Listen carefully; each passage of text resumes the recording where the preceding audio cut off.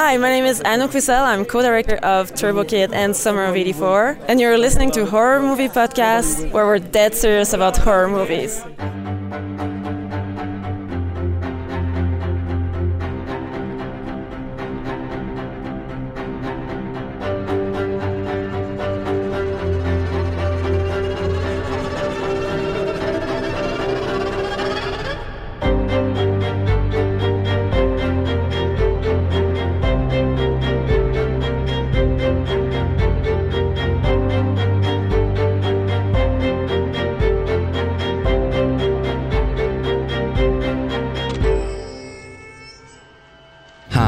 Welcome to Horror Movie Podcast, where we're dead serious about horror movies. We have a bi-weekly show that's released every other Friday, and this is episode 154. On Horror Movie Podcast, what we bring you is in-depth horror movie reviews, especially for new releases, with ratings and recommendations to help you decide whether you should buy, rent, or avoid these movies. And I am your host, Jay of the Dead, podcasting from Salt Lake City, and my co-hosts tonight are... Dave, Dr. Shock Becker from just outside Philadelphia, PA. Wolfman Josh, and this place is... What's the opposite of a miracle, guys? Yes, welcome. It is a miracle. It's a miracle we're still here. 154 episodes and going strong, right, guys? Yeah. Yep. Anyways, something. That's right. We want to thank everybody who is still listening to Horror Movie Podcast. I am always just heartened, if that's a word, and just kind of sometimes surprised, but like I will have people at my work who approach me and say, hey, I listened to that horror podcast. That's a cool show. They really like it. And I'm like, just so shocked. And then I'm like, did you listen to the other one? And they're like, yeah, I turned that off. Poor Movie Podcast Weekly. Go ahead. I saw somebody this week say that Movie Podcast Weekly was the best movie podcast ever. So, I know there's no accounting for taste, but I do appreciate it. So if this is your first time tuning into Horror Movie Podcast, I just want to tell people we're just three dudes who love horror movies, and we really don't think we're anything particularly special. Now, I can tell you that Dave and Josh are very special in their own ways. Like, Dave is an encyclopedia of cinema history, and Josh is a tremendous and insightful filmmaker and film critic. And you could say the film critic thing for Dave too, but I just want to tell you, we're just here to enjoy horror cinema with all of you. And that's the point of the Frankensteinian episode. We're just going to go through some movies we've been watching lately and bring you some reviews, and we hope you enjoy it. Jay, if you don't mind, real quick, I just want to mention we got a new review on iTunes that I thought was actually pretty cool. Mm-hmm. I'm going to read it. I'm going to try to do it justice. Okay. The title is Wicked Good. It's a 5-star review from a listener, goes by the name of Squatch Country. Nice. All right, so here it goes. Woo! Hey guys, Sasquatch here, writing in from the Pacific Northwest. Just wanted to say, love the podcast. I stole a phone from some campers nearby and am binging from episode 1 on. Real good reception on the mountaintop. Keep up the wicked good work. Sasquatch out. Woo! I love that. I like it. I thought that was pretty clever. So I don't know who that is, but thank you. Well, I hope this isn't awkward. I'm going to go out on a limb and say it's probably not Sasquatch. I was going to say, Sasquatch is actually my Necromomicon's online persona. So that was my mom. No, I'm just kidding. Thank you for the review. That's really nice. Well, guys, let's get into this because I feel like it's been too long since we've done this. So let's break it on down with a feature review of Slender Man from 2018. People don't just disappear. Okay, guys, so just recently here we had Slender Man hit theaters. I believe it was August 10th, 2018. This was directed by Sylvain White. So let's just open up with talking a little bit about Slender Man. To be honest with you, I wasn't as familiar with this character, this monster. And I think a lot of what I learned initially about Slender Man, I heard from you, Josh. So won't you tell the listeners who might be unfamiliar with Slender Man and creepypasta and all that, where this all comes from? I don't think any of us are really creepypasta guys. And that's, I think that's people have maybe wondered why we haven't talked more about the different creepypasta horror properties that are out there and the excellent show on Sci-Fi that everyone's in love with. But yeah, it's just not something that any of us have gotten into, not because we don't like it, just, I don't know, circumstantial, I guess. But I haven't even explored it really at all to speak of. So apologies. Yeah. There's obviously like the big creepypasta thing that people are super excited about right now is Channel Zero, anthology series from Nika Antosca, I think is how you pronounce his name, on the Sci-Fi Channel.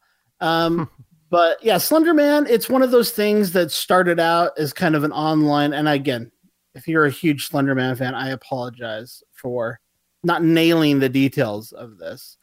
But essentially, as I understand it, it started out as kind of an online meme.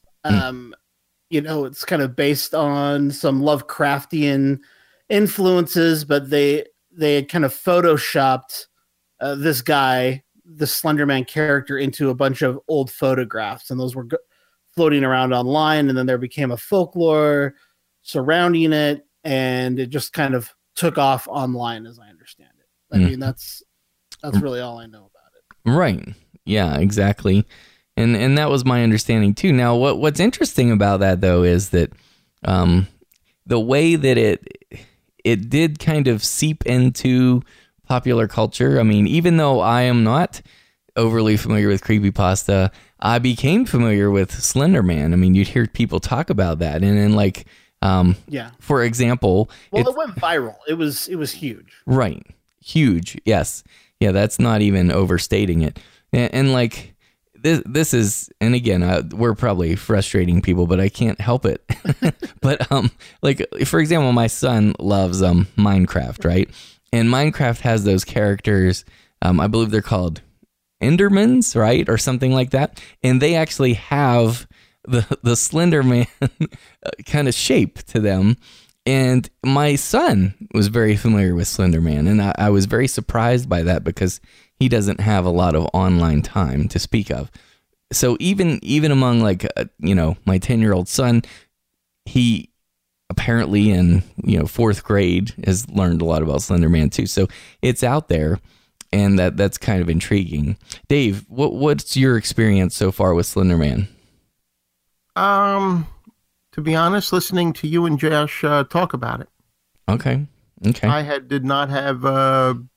I guess I've been living in a bubble or something because I have not been very familiar with Slender Man. We're too old for Reddit. That's all there really is to it. We don't have enough time on our hands to go through Tumblr and Reddit and all of the other places where Slender Man kind of exploded. So we just we're lucky if we get all of our movie watching in. Well said. Right. Yes, that's true. And I will say, it seems to me, I mean, obviously this is a modern monster. It's a modern boogeyman of sorts. And the reason we went into all this preface was to first kind of give a little bit of a disclaimer, for where we're coming from. But also, I wanted to just tell people, if you're interested in seeing Slender Man, the film, the narrative film by Sylvain White, then I would recommend first watching a documentary. Now, I'll come back to the movie, but let me just highly recommend this documentary called Beware the Slender Man. Okay, now, my friend Wolfman Josh is a documentary filmmaker. Josh, have you seen Beware the Slender Man? I have not. Again, I just have not delved into the creepypasta world at all, really. Okay, now, this is a fascinating documentary, and I would not hesitate to recommend this to any horror fan. I think this thing is just amazing. It's really troubling. I know it's streaming on HBO Go. You can access it through HBO. You can access it on Amazon for like $3. But it's directed by Irene Taylor Brodsky, and it's this crime film about a true story of two 12-year-old girls who attempted to murder one of their friends in an attempt to appease Slender Man. And so this was like in the news. I mean, you can look up articles on this, and it's extremely troubling. And so what they do in this film is they introduce the audience to, what Slender Man is. And so you get a really good sense of it in there. And I think the reason this makes a great appetizer or a precursor to the narrative film is because they draw so many neat parallels about how Slender Man is really a boogeyman, a modern day boogeyman. And even they draw parallels to how it kind of corresponds with old legends like the Pied Piper and stuff like that. And it's very unsettling, actually. I found this documentary extremely creepy. And then, of course, there's the crime itself. I mean, you hear great details about what these girls did, and it's it is horrifying. I mean, seriously, my blood ran cold watching this film. But it is a strong documentary. I enjoyed it a lot, and if this means anything to you, Josh, I'm sure it will. Our good buddy Kill Bill Kill, William Rowan Jr., I know he's quite fond of the documentary as well, Beware the Slender Man. So yeah, if people, the first thing I'll say, I mean, especially if you appreciate Slender Man or if you have zero knowledge of Slender Man, you should definitely see the documentary first, because I really think that would inform your viewing of the narrative film. Now, unfortunately, I saw them in reverse order, and I'm just going to admit up front, I think that my limited enjoyment of the film Slender Man, especially given, my very little knowledge about that monster character, I think it inhibited me a little. And had I seen the documentary first, I'm pretty sure I would have enjoyed the film in the theater a lot more. But I will say, let me just compliment Sylvain White's film in that I feel like even though this was, it feels like a lower budget indie film. I mean, it's PG-13.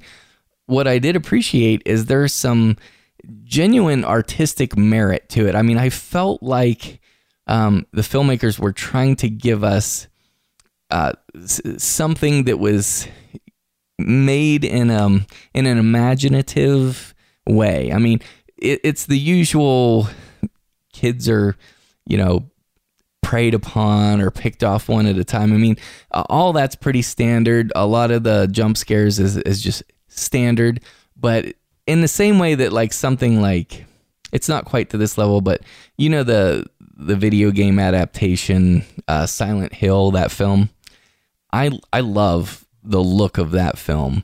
And I think that has tons of like production design, like a lot of value is on the screen in that film. Even if it might not be the greatest horror film ever, I still like Silent Hill. Well, this isn't quite up to that level, but I do think that there's some really imaginative attempts in here. And some of it's a little distracting, to be honest. I mean, just a tiny bit, like the camera movements and stuff. But I feel like, they were trying to give us something fresh. So I will celebrate it and praise it for that. Otherwise, I did find the film to be a little bit dull for me. I don't think it's super scary at all, but there was one jump scare. Jump scares don't usually get me, but there's a jump scare in this film that I almost like jumped out of my seat. I couldn't believe how high I jumped. I don't know if everybody else is going to have that experience, but I did, and I was shocked. But otherwise, I was mostly bored. But this is set in a small town in Massachusetts. You get this group of friends, and they start exploring this Slender Man thing on the internet. And basically, the lore is in this film that if you start messing around with this, if you attempt to invite Slender Man into your life, and then you actually see him, then he's going to prey upon you. And so you got this happening in these kids' life. And I also think the creature design, like where the monster goes, and these are creature designs that you see on the internet too. I mean, it's not like it's not faithful to what you see, but some of it can look a little silly, I think. Not silly funny, but just silly, like, okay, that's not super scary. That looks like a giant weird, like a spider or something. I don't know. But anyways, I don't want to be too hard on this film because like I said, I appreciate where they were coming from and trying to make it. And I think if you watch the documentary first, you'll appreciate the film more. So what do you guys think so far? I mean, is that... Yeah, I mean, is this sound like something you'd be interested in checking out? I think the documentary, definitely. Yeah. You know, you've definitely sold me on that. Mm-hmm. And then after that, I'll probably be interested at least to see what the feature is like. Yeah. Okay. I think Channel Zero is probably the thing that I'm going to sit down with before any of these Slenderman things, just because I've heard such great things about Channel Zero. I'm interested in Sylvain White because he started out as a filmmaker. He did a really bad looking I'll Always Know What You Did Last Summer film, which was shot here in Utah. And I know a lot of people worked on it, but man, that just looked terrible from my memory. And but then he did two pretty big films, Stomp the Yard and The Losers, which I think The Losers is a pretty underrated movie, actually. Mm-hmm. And then he didn't make movies after that, which is weird because I thought The Losers was a hit, but I could definitely be wrong about that. But Yeah, and I saw Stomp the Yard. I remember that one. Yeah. Interesting dance film. pretty flashy, yeah. Mhm. And but then he didn't make movies for a long time. He did a lot of television for the next 8 years or so. CSI and Sleepy Hollow and Hawaii Five-O and the new MacGyver and that kind of stuff. But this is his first movie back in almost 10 years. So, 8 years, I guess. But yeah, so I'm curious, I guess, to see how he's developed as a filmmaker, having done all that television work. But Yeah. Do you think is that a difficult transition for people to go from television to the big screen, Josh?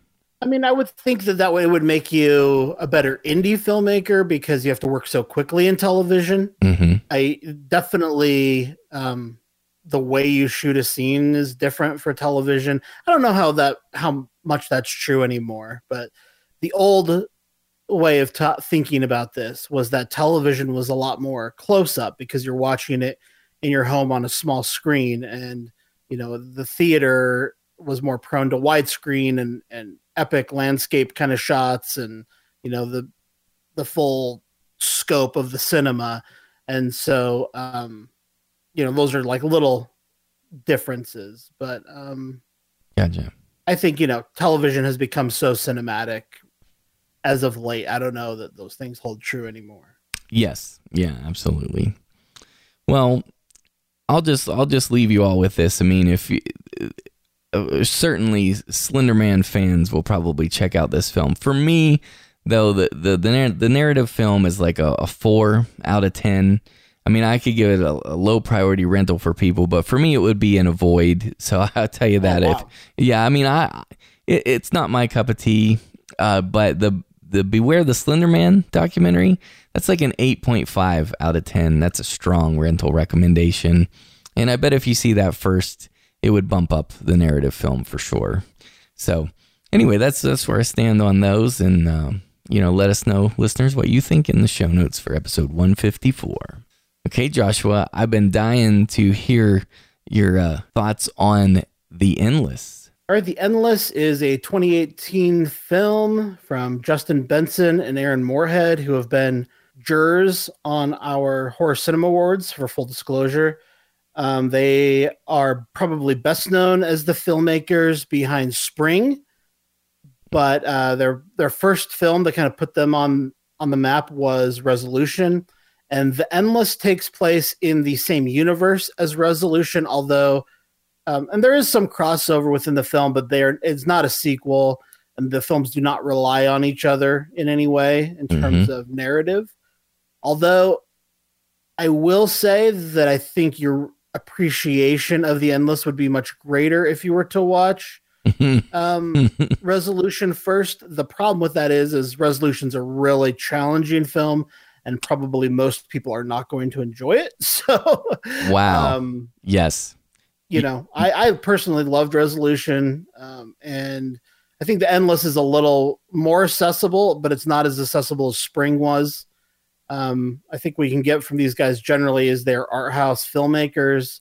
They make really intelligent movies that are pretty opaque. And, I've heard the filmmakers talk about how their movies aren't kind of just left to your interpretation. I mean, they are to a large degree because they require a lot of work on the audience's end, but they do say that their films are to be taken literally and that all of the answers are in the movie, but it might take multiple viewings and a lot of work for you to like figure it out. You know, they talk about their films as mysteries and that need to be decoded. And so, you know, these are for true cinephiles and they're not for general audiences. And again, most people are going to be frustrated by these experiences. Yes. Can I speak to that? I don't mean to interrupt you, but absolutely, go for it. So this is what happened to me.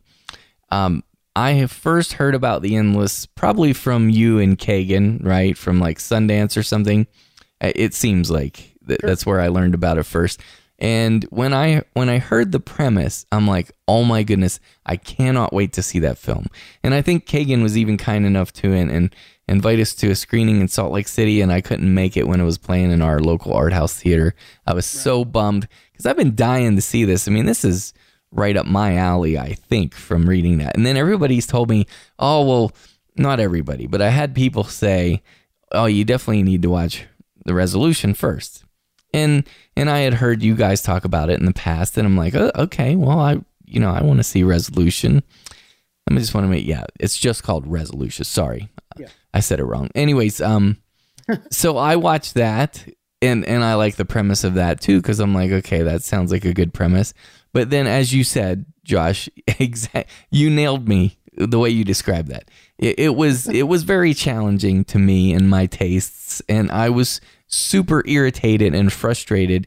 And I'm sad to report that because of that, I have not been able to get myself to watch The Endless because I had such a bad taste in my mouth from after Resolution, and that bums me out because I love the premise to The Endless. So you know me very well, Josh. Would you say, given all of this, that I might enjoy The Endless more, and if people out there are like me, they can skip Resolution and go straight to The Endless? It's a good question. Again, you don't need Resolution to understand The Endless. They don't rely on each other, but I think The Endless is a much richer experience if you've seen Resolution recently, because there are so many connections. Like they take place in the same universe, and literally they take place like 100 yards away from each other.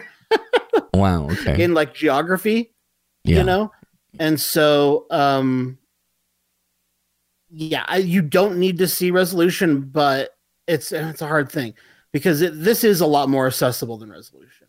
It's not super accessible though, and I'm not sure this is your kind of movie, Jay. I really don't think you would be satisfied with your experience, because this is, I would say, less accessible than Spring, which is more Lovecraftian than this, but is also kind of an art house movie. Yeah, I mean, I liked Spring, but I was like, I would have liked a little more from Spring. So if it's on the other side, if it's south of Spring, then maybe not. Yeah, I mean, I would say this kind of splits the difference between Resolution and Spring, I would say. Gotcha. To some degree. Thank you. I mean, I think this is their best film, and I think Resolution is also like a really low budget movie, and it's found footage, and so a lot of the production values and stuff are impacted by it being a found footage film. Spring is like a really lush looking movie, and so is The Endless. Yeah. And I would say this was their most kind of appealing film for me in a lot of ways. Let's just do a premise since we haven't done that yet. Basically, the story is about these two brothers who are played by the directors, Justin Benson and Aaron Moorhead. And they are reprising roles that they had very small cameos in the original film. In Resolution, I should say. Right. And they are two brothers who have escaped what they believed is a suicide cult. Again, which makes a very, very tiny appearance in Resolution. And the film takes place 10 years after that. So this is 10 years since they've escaped this cult. And they find that these people have not committed suicide, that they're still alive. And they're kind of given the opportunity to go back. And so they do. and they reconnect with some of the people that they knew there, and weird things start happening. And, you know, is there an ending? You know, Okay. According to the filmmakers, yeah, there's a lot of evidence there that's that you can find, and you're going to have to really wrestle with this picture to make sense of all of it. But there are definite answers to not only this. I should say does have a kind of sci-fi element to it. You know, this ends up being, I think it's not spoiling anything to say, kind of a UFO cult is what they refer to it in the first opening minutes of the movie. So there's a science fiction element to the film. Okay. But yeah, look, this is not for everybody. Like, you have to be someone who loves Sundance indie kind of films. You have to be someone who's totally fine with a film that doesn't wrap everything up neatly for you. Again, it's there, but it doesn't tell you the answers necessarily. It offers them, but you have to kind of do the work to find them yourself. And for me, it's the kind of movie I absolutely love, but I have a hard time recommending it to everybody. Gotcha. Now, Dave saw this too, right? Right, Doc? Yes, I did. Actually, I just got done. I just finished it maybe about 45 minutes before we started recording. Okay. What do you think of The Endless? I thought it was absolutely fascinating.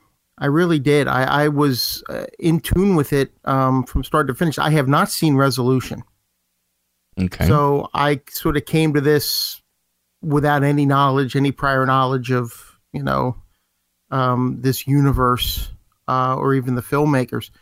But yeah, I was wrapped right up in it. I liked the relationship between the two brothers, the sort of tension there, and there's something about when they go back to this cult. I like movies that have a mystery to them and just sort of circle it and reveal it slowly. Just giving you enough to keep you interested and wondering, hey, where's this going? What's going on? And just throwing you enough clues that, yeah, there's something really strange going on here.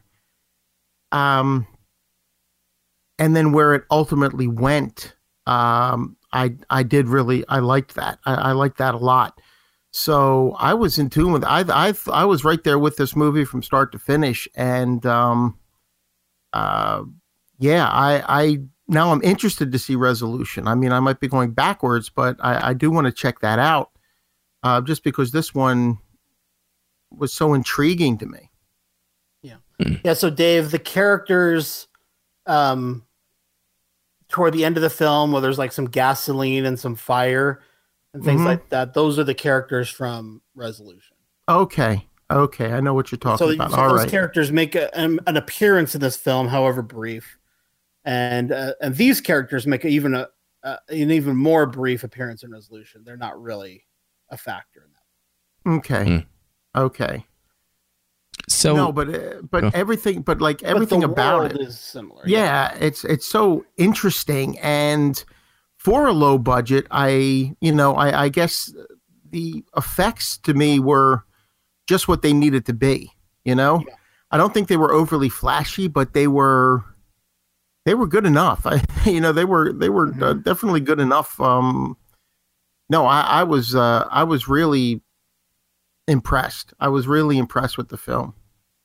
So do you remember, this has been a few episodes ago, we watched the film, it was They Remain. Okay, yeah, we reviewed that in episode 142. Wow, I can't believe that was that far back. Yeah, so do you remember They Remain, Josh?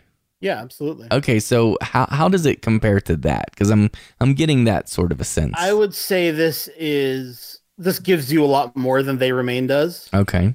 But it is similar. For me, it's a similar type of film. Like the things I like about They Remain, I also like about this. Gotcha. This is more satisfying, but I think, I don't know, maybe Dave can say his opinion. But for me, I would say for a viewer like yourself, this would probably not be super satisfying. Okay. I'm with you. I think I agree with Josh. Jay, I don't know if this is your kind of movie. I think there's enough there that might interest you, but it is kind of a, like Josh was saying, sort of an art house style of film. So I can't say for sure. I would have a hard time recommending it to you also. But I don't know. It just worked for me. It just worked for me the whole way through. And I'm actually interested to see it again, to see if I can sort of spot some of the clues they had been talking about. This would have been a great movie for our cult episode, although it's not, it would have stood out quite a bit because it's very different from those other films. This would have been an interesting inclusion because I think it would have opened up the conversation a little bit more. Nice. With regard to how cults are used in the movie. Okay. Yeah. Well, interesting. Well, so what do you rate The Endless, Josh? And if you remember your rating of Resolution, throw that out there. Yeah. So Resolution, I don't remember exactly what my rating was, but it was in the 7 to 7.5 range. And I think Spring was also in the 7 to 7.5 range. This, for me, is a 10. Whoa. So I can't recommend this to everybody. You have to be a patient viewer. You have to be okay with a movie that doesn't tie things up neatly. I think if you're a fan of art house movies, this is one for you.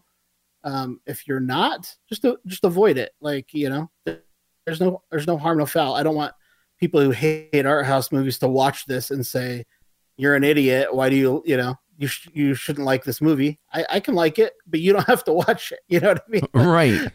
For people who appreciate art house cinema, I think you're going to absolutely love this. And for me, it's a 10. I don't know if this is still in theaters. I don't think it is. Otherwise, I would say, again, see it in your local art house theater.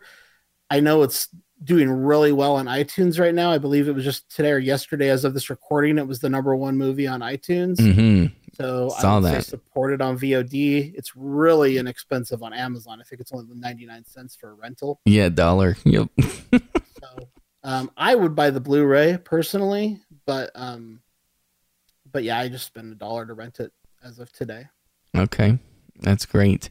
And what do you say, Dr. Shock? I'm going to say a 9 with the possibility of maybe it'll go up on a second viewing. But I'm very enthusiastic about this film, and like Josh, I say definitely support it. I'm still working on my obsession, so I have to admit I own the Blu-ray. Yeah. Nice. But and it is one I recommend if you are, like Josh was saying, if you are a fan of this style of film, you're going to want to pick it up, and I think you're going to want to watch it multiple times. Gotcha. And Dave, do you happen to know if there are any special features or anything on the Blu-ray? There's a few, and I had started watching them and then ran out of time. There's a making of, deleted scenes, something on the visual effects, a few things of when a trailer they had done for Tribeca. So there's a few. Yeah, there's some decent special features on it. That's excellent. So that film is called The Endless, and Wolfman Josh gives it a 10 out of 10. He says he can't recommend it to everyone, but for Josh, it's a buy. So if you have Josh's sensibilities, it's a buy. It sounds like Dr. Shock gave it a 9 out of 10, and it was a buy for you, obviously, because you purchased it. Yep. And for the new listeners, you could tell that on this podcast, I'm the simpleton. And so if you're a sophisticated viewer like these guys, then go for it. But yeah, I'm a little more. What do you call a guy like me, guys? Have you been able to what like to your face? Yeah, put a designation. What designation do you?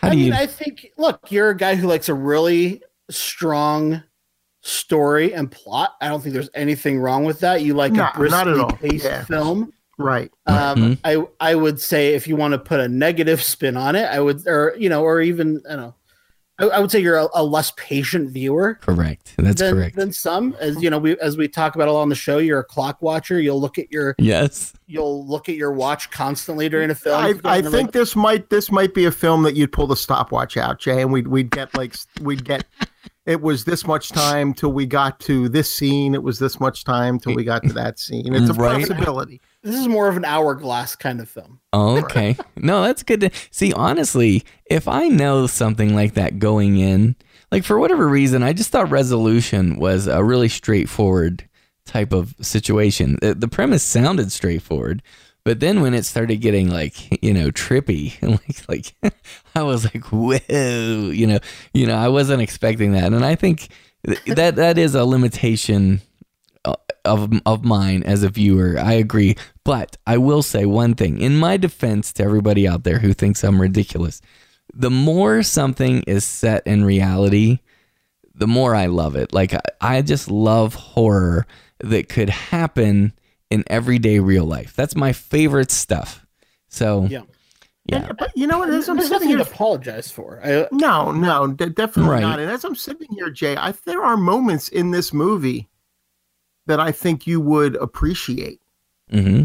Cool. I don't know if as a whole, but there are definitely moments within the movie that I think you would appreciate as a horror fan, and even with the style of movie that you like, or that you're normally drawn to. I think there are moments in this that you would, that you'd say, oh wow, that was interesting, or that was really cool. I just don't know if the total package, from start to finish. Was it scary to you guys? I mean, do you feel that the endless? It definitely was unsettling. Yeah, that's the best word. That's what I could say. It was definitely an unsettling film. Well, I do like unsettling. Okay. Well, I am intrigued. Your review, that when you two, just hearing you discuss it, that has intrigued me further. So, okay. What about this? You mentioned an alien type of element, UFO type of element. That's the setup, but yeah, just to let you, yeah. Okay. Because I was just wondering, like Communion with Christopher Walken. I love that film. It's the same ending as Communion, essentially. Just joking. What should we call this book about you? Just kidding. It's nothing like Communion. Okay. I don't know. I can't think of a good example of what to compare it to. I'm with you. That's fine. It's very, it's kind of tough. Okay. Yeah, I would say They Remain is not far off. I think it has Lovecraftian elements for sure. It's got cult elements for sure. It even kicks off with a quote from Lovecraft. Oh, that's right. There you go. Okay. Well, I think I have a good sense of it. And honestly, just to put this out there from a film criticism perspective, I feel like you guys did your job on this show, because I feel like I have a great sense of it, and I feel like by now the listeners do too. So, we don't all have to agree. I don't know why I feel particularly humbled on this episode, because I'm usually not humble at all. But I do feel a real, a real sense of, hey, everybody's subjective artistic tastes are their own personal tastes, and blah, blah, blah. I feel that stronger than ever tonight. And I don't know why. I don't know why. I guess because when you're a creator of things, I just, what it might be, Josh? I have been listening more to Jeff Goldsmith's Q&A podcast, which he's for those who don't know, that's a great show. A great audio podcast where he's like he loves screenwriters and stuff, and he interviews people who have produced screenplays. It's always like popular films that are new in theaters, and you hear their story and where they're coming from. And sometimes I will listen because he'll be like interviewing a screenwriter for a movie that I thought was just terrible, like that I hated. And I'm like, oh, wow, how's he going to pull this off? That's going to be awkward, And then when I hear like how respectful he is, of course, and I don't feel like I'm disrespectful, but maybe people are offended sometimes. But when I hear how he discusses this artistic pursuit with these filmmakers, it really humbled me. And it's like they do it's not like somebody tries to make a bad film, and they always are coming from someplace. It's like, this was my idea, this is what I was going for. And yeah, once you do hear what they were going for, a lot of times you do have a little more understanding, and even I don't know what the word is, but a greater tolerance or appreciation for what they've done. And so I think just listening to that so much recently has just made me reflect on myself as a critic. And I still want to be like honest and about how I hate the cinema, but yeah, it's difficult. Yeah, I still want to hate the cinema. No. I got to be honest about how I feel about a film, but I sometimes it makes me feel a little bit bad, like, I don't know. So I've been wrestling with that lately, but I'm still going to tell it, but I think people are still going to hate what I say. So, I think I just love movies and and I think maybe having a little bit of an appreciation for the making of, makes me even more, it's not even empathy necessarily. It's just like an interest in the whole process. I love seeing people experiment, even if the outcome isn't great. Like I'm not only looking for like sheer entertainment, or at least I think there are different ways that I'm entertained by stuff. I'm like, look, Dave is an interesting guy. He's Dr. Schlock on one hand. On the other hand, he watches art house films, and he's well versed in documentaries and everything else, and I just think he likes nudie pictures. You immerse yourself in this, the more interesting all of it is. Right. Yeah, I agree. And for me, I almost think, and I'm sorry if this is annoying the listeners, but I almost think I have a more narrow, I like things that either like, help me feel something like viscerally or like, enlarge my understanding of the human experience, or are strictly entertaining one way or the other, like that's just fine, because I think that's 90% of movie watchers, to be honest. Well, I think that's a valuable voice, Absolutely. Fair enough. And one of the things about The Endless was I knew nothing going in. I hadn't watched any trailers. And like I said, I wasn't familiar with Resolution. So this was just like sort of diving in head first, with no idea what I was getting into. And that part, and that's, to be surprised like I was, is just, that's what I love. That's what I love finding is just a movie that I know nothing about, and it just sort of, it sort of wows me. Okay. Yeah. Well, awesome. That's The Endless. You can check it out for $1 on Amazon Prime. So go for it. All right, let's talk about one that's brand new in theaters. So here is our feature review of The Nun. I had a series of visions when I was younger, and after each one ended, the same thought would be stuck in my head. What did you see? I saw a nun. Wolfman Josh, you got to see The Nun, didn't you? That's correct, sir. Okay, would you take us into it? Do the honors. So The Nun is a 2018 film directed by Corin Hardy, who brought us The Hallow a couple years ago, one of my favorite films of that year. This is from a screenplay by Gary Dauberman and a story by Gary Dauberman and James Wan. James Wan, of course, the director of The Conjuring and The Conjuring Part 2, and this film takes place within the Conjuring universe. Gary Dauberman was one of the writers of Annabelle Creation, also within this universe, the writer of the original Annabelle, and more recently, It, Chapter 1. So he has some good credits under his belt as well. The character of the nun, although there are a couple of different nuns in this movie to which the title of the film may pertain, but the scariest one first appeared in cinemas for The Conjuring 2, right? And it was an effective element of The Conjuring 2. I think it was one of the main things that people took away as really being creeped out by. Oh my goodness. Yeah, I was scared, genuinely scared.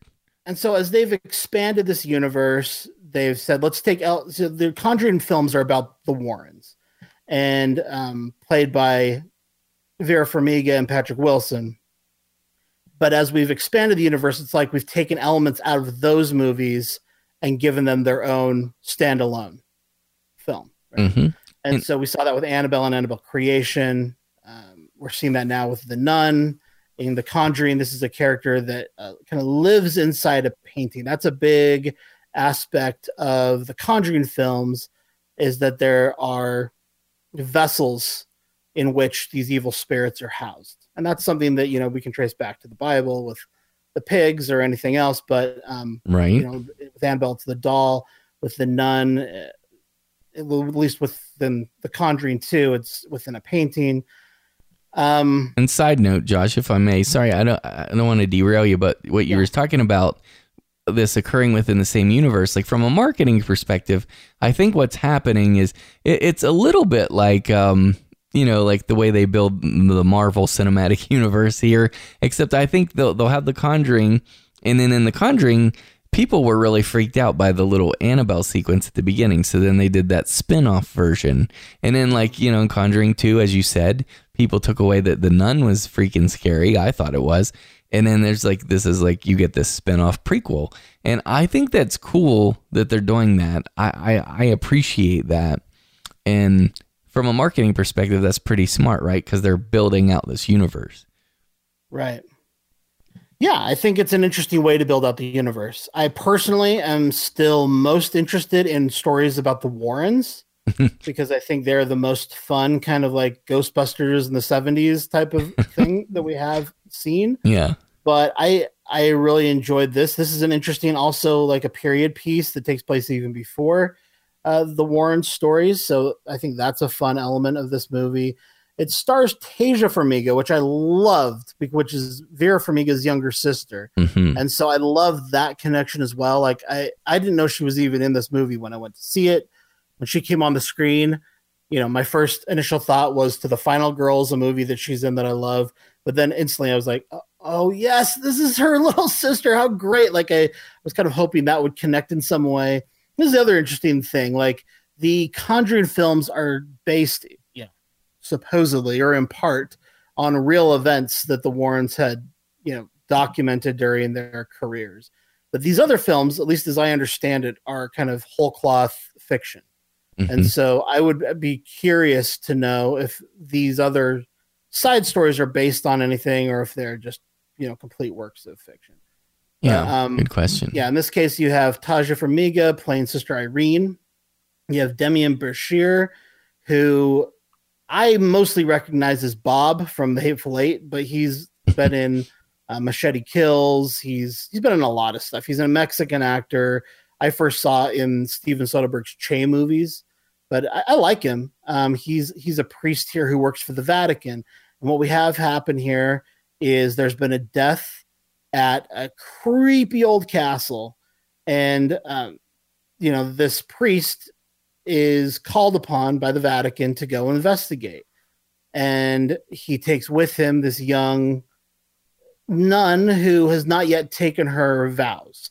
And so she's a nun in training, played by Tasia Farmiga. And they set off to this creepy old, I believe, Romanian castle. Mm-hmm. They also meet up with a Frenchman or a French Canadian who was the one who discovered the death at the castle. And the three of them venture into this old castle to fight evil. And so, from that element, this is like my favorite setup ever for a horror movie. I love this Gothic setting. It's very reminiscent to me of a Dracula type of film. I love the religious iconography and, this exorcist kind of vibe where you're following the Catholic priest. All of this just gets me going so much. It's like my favorite thing, the thing I could have never hoped for. This is like what I would have chosen if I could have chosen what this movie would have been. Wow. And so I was very excited by the setup. And I think it's a good movie. I think it's unfortunate. Like, this has been the most successful film in the Conjuring franchise, but also the lowest rated by critics. And I think the audiences as well. And I think that's interesting because I think the studios and the filmmakers tend to take the wrong message away from that, something like that. The one that I always point to, which is stupid, but there's the success of Meet the Fockers. Like Meet the Parents is this incredible comedy film. My favorite, in fact. And then they make this terrible sequel, which is far more successful than the original. Is it because Meet the Fockers is a really good movie? No, it's because Meet the Parents is a really good movie, and everyone wanted to go see the next installment. But what you have is the studio says, well, Meet the Fockers is our big hit. So they go and they make, a ride for it at Universal Studios. Like, no, nobody wants to go see a Meet the Fockers ride. Right. This is popular because of Meet the Fockers. It was popular of what came before it. And I think we see this a lot in films where the sequel is really successful, but it's only because the original was great. And I don't think that none of them was bad, but I do think, it's people went to see it because they loved The Conjuring Part 2 and The Nun in that movie. Yes. And I think this movie is pretty decent Gothic horror, but unfortunately it's mixed with kind of some really trendy modern horror that I think sucks, like modern PG-13 style of horror. I think it's really creepy, and there's a huge, for me, like oppressive amounts of tension. I was kind of sick to my stomach and terrified through much of the film. The problem was it was just nonstop, the same two gags over and over and over and over again.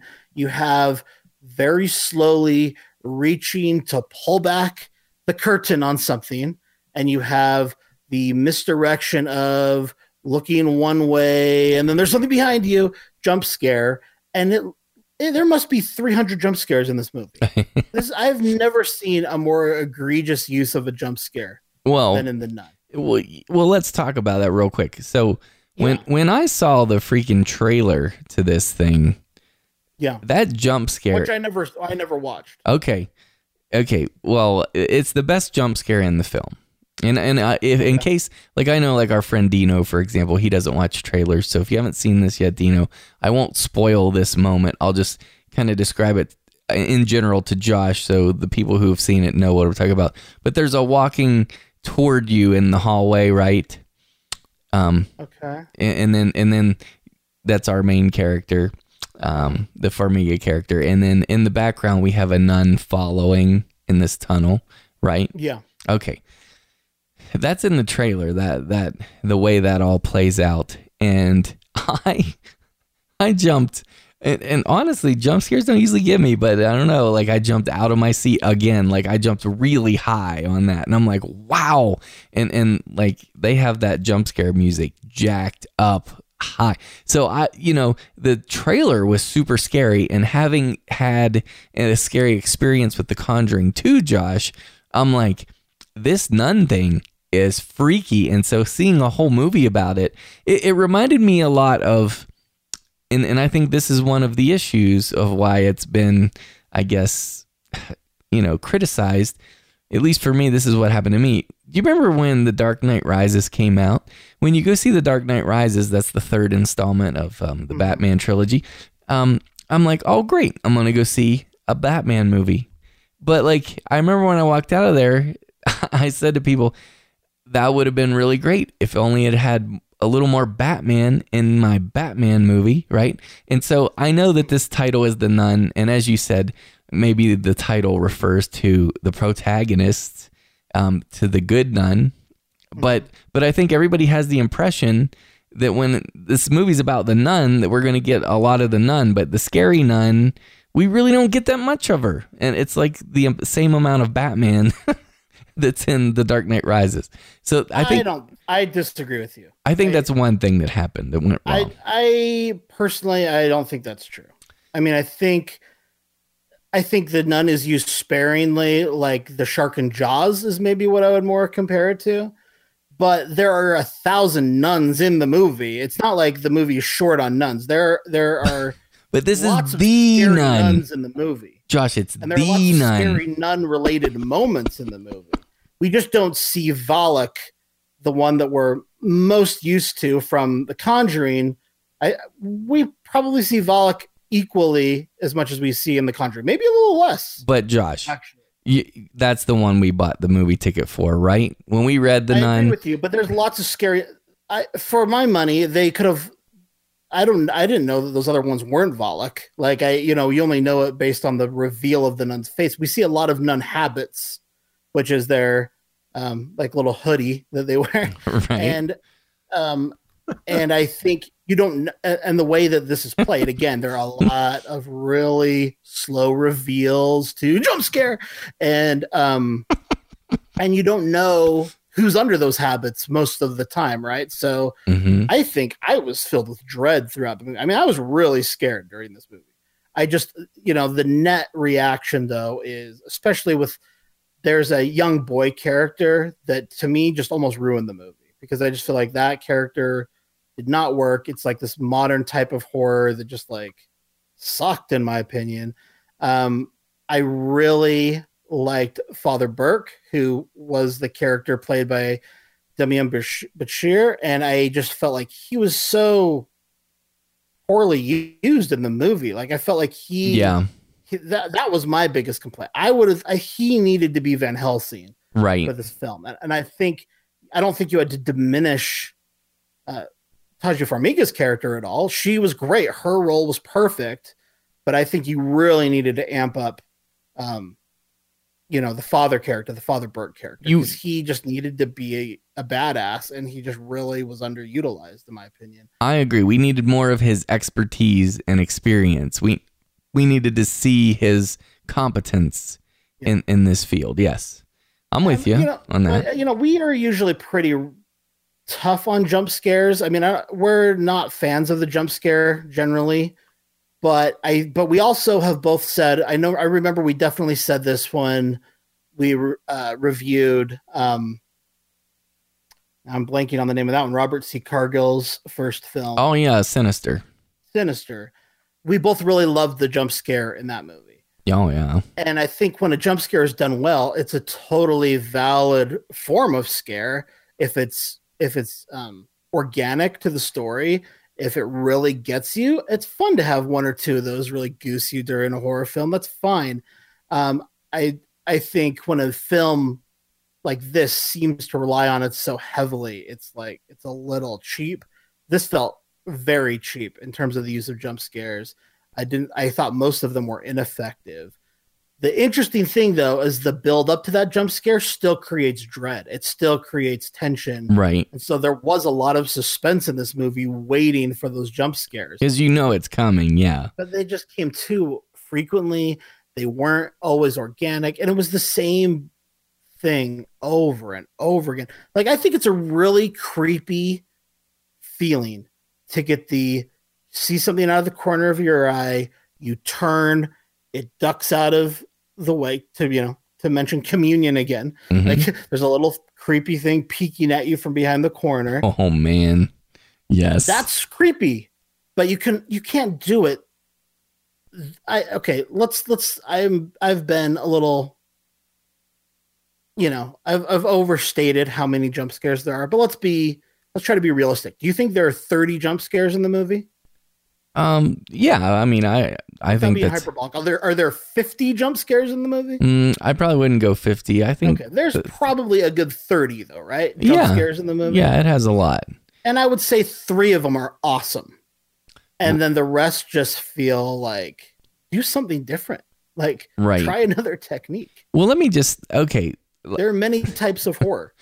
This is for the filmmakers out there, and I don't know anything. Okay, so as usual, but I just want to tell you, what if this, Josh? What if this had happened? This is not a scene in the movie, but what if that scary nun crawled over on the floor? Okay, picture this: crawled over on the floor and started chewing on the hand of the protagonist, like you see that nun clamp down, biting on the hand and rip off the skin, like partial degloving. If you saw that, now wouldn't that be scary? I don't like the crawling on the floor. That's actually closer to the modern horror stuff that I hate. But yeah, a little more gore, you're saying, could be scarier. I mean, there's some cool moments. Well, because for example, and maybe Dave, who's had bad experience with nuns in real life, maybe he could speak to this. but it seems like that would be the last thing a nun would do is bite you. And there's a really creepy like Mother Superior type nun in this movie, which I'm assuming is Valak, but we don't totally confirm that as far as Right. Agreed. And this is a nun that we encounter a couple times. It's veiled with a black veil. And it's like, that was so creepy to me. Yes. But then they kind of just waste it. Like there is like kind of a gore moment, but it's just so weak, you know, when it's I don't know. Yeah. I think this film is really weak on story. I think it should have worked though. And I think if they had just stuck more closely to a Gothic tale, but see, this is the thing I don't like about James Wan movies either. Like they have to be modern and flashy and kind of show you that he knows how to move the camera, and they have to have some CGI. And it's just like, I can understand why a filmmaker like Corin Hardy would want to take his game up to the next level, having worked on a really low budget with his previous film and had all this critical acclaim, and then now get to work like on a studio level for James Wan. And I understand like I understand the instinct to want to kind of like show off what you can do, but for me, the net result is just like, it feels sloppier. It feels less realistic. And then you're taking time from really building. Those characters could have had a lot more depth. Agreed. You know? And I think even giving those characters a little more depth, spending a little bit more time developing, because there's interesting themes explored too, but they're not. Let me put it this way. There's interesting themes introduced, but they're not really explored very deep. Yeah, that's true. And so I think for me, the hard thing, and I apologize. I know we had a listener recently, Jackie, I believe, who was saying like, I hate when people review movies based on, you know, the movie they wanted to see or what their expectation was and not the movie they got. And so I think that's fair. But I also think, you know, if you're human, expectation always colors our experience, right? And so it's hard to ever take that out, you know. And so I feel like it's okay as long as you do both. If you kind of objectively talk about what was there, I think it's fair to talk about what your expectations were to some degree, or what wasn't there to some degree. Yeah, but especially since the marketing this leads. film just could have been so much more. I think there were a lot of missed opportunities, and I think they were replaced by some stuff that was kind of gimmicky and cheap. Yeah, well, and yes. For example, let's talk about that. For me, the Nun was sometimes, it was so bizarre. It was unintentionally funny. And I'm sure I went with a couple of friends from work. What? Unintentionally funny? I was cracking up in this film. I was laughing a few times. Let me tell you. When? I won't spoil anything for people out there. But there is let's call it a weapon in this that immediately made me think of Monty Python's Holy Hand Grenade. Oh, brother. Jay, this is no. I'm We've serious. Had this discussion since the first Conjuring movie. No, wait. Anything that can be parodied, all of a sudden, like it's a problem for you. Josh, they have what amounts to a holy hand grenade in this, and I'm not the only one. You know, the holy hand grenade is based on a real Catholic thing that the Queen of England. It's like one of the royal jewels or something like that. Like I don't know how. I'm not cultured in the ways of the British royalty, but my understanding is that the holy hand grenade is based. I've seen the actual crown jewel that's based on. It looks like that. It's not like they made it up for Monty Python. Monty Python was referencing something real. Fair enough. Catholic Church. But tell me this, okay, and we'll come back to it in detail a little more in a minute. But tell me this. So recently, I checked out Tom Clancy's Jack Ryan on Amazon, and I'm coming back around to our point here. And that stars John Krasinski, who most people know as Jim on The Office. Well, I thought it was super dumb of them to start out with Jim or John Krasinski in an office causing trouble in an office, because they're trying to get us to view him as this action character. But if they put him back in an office being mischievous and causing trouble and annoying the boss, That is a huge mistake. And so if I know as a filmmaker, if I know that Monty Python did a holy hand grenade, then I don't want to go near that in my film because people are going to think holy hand grenade. And that's what happened. When I said that, a few people chimed in and like, yep, that's exactly what I thought of. Yeah, dude, you love Van Helsing. And so you want to see them go to the basement in the Vatican and get like a machine gun that shoots like blades or some ridiculous thing. But if I was writing a true Gothic horror film, I would want something that was based on something the actual Catholic Church uses, like an actual holy relic. That to me, I'm just saying, to me, that's cool. That's what I would want from a film. How about faith? Why couldn't they use faith since they're fighting a demon?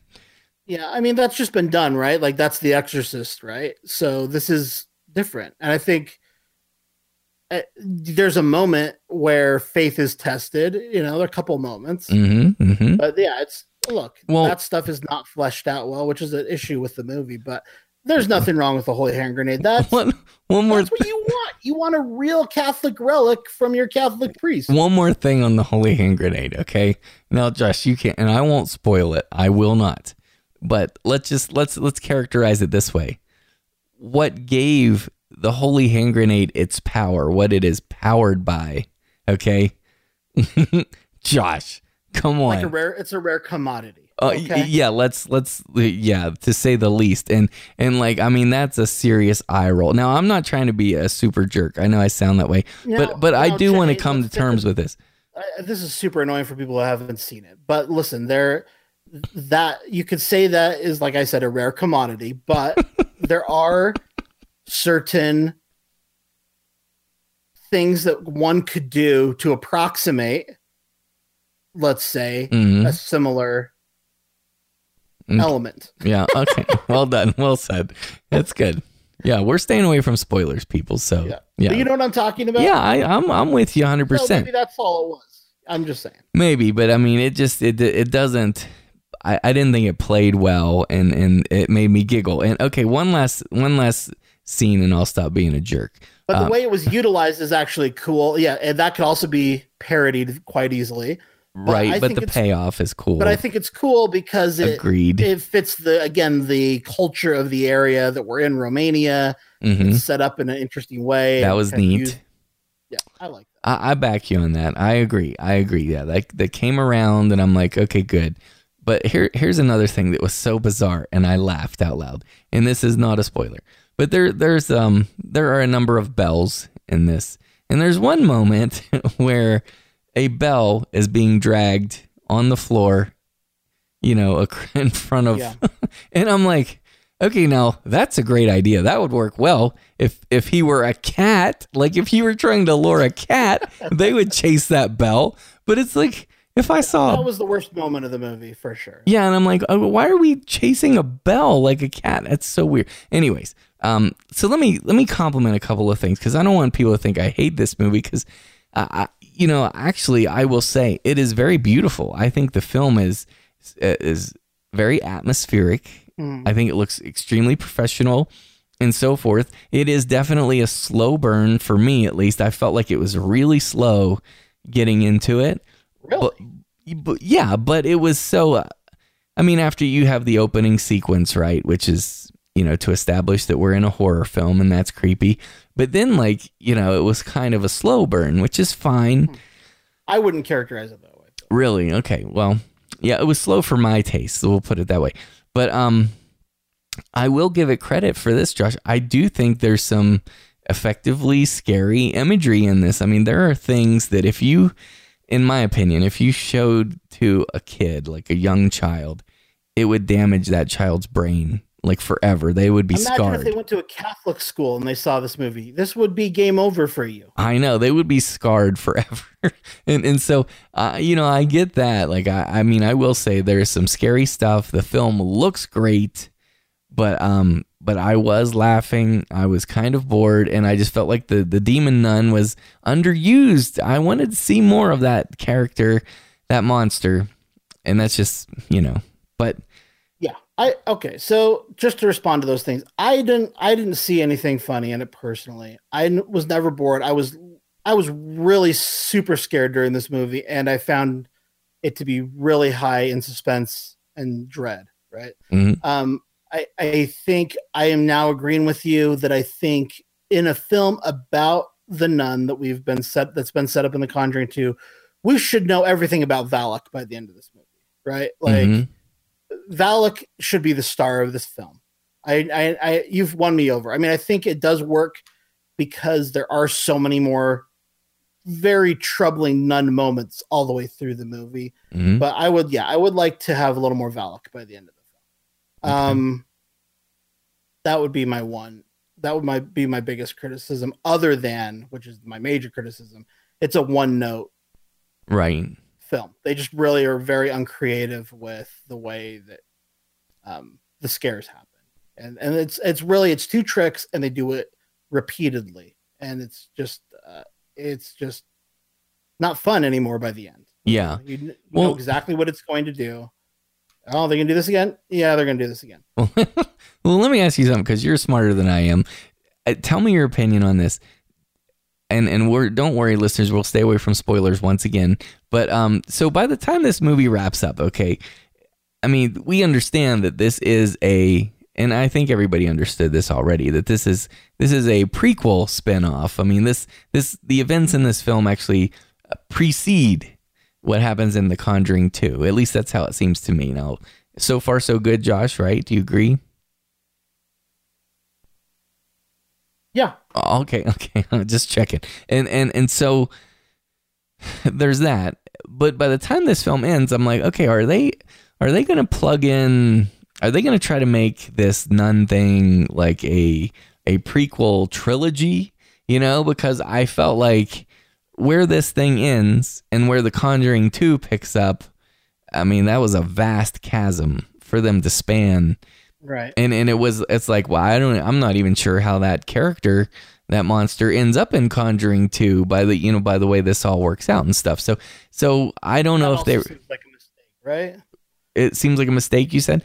Yeah, or I don't know if they were planning on this being very successful, and then that leaves them room for a second and third prequel leading up. I mean, I think we saw that with Annabelle. I mean, they actually didn't like the first outing of Annabelle. Even all the filmmakers in the studio all said this was a mistake. We screwed up. That's why they tried harder with Annabelle Creation, and did better with Annabelle Creation. And I think they probably thought the same thing here. Let's leave room for another film. And yeah, I think you're dead on with that. And I think we probably will see The Nun Part 2.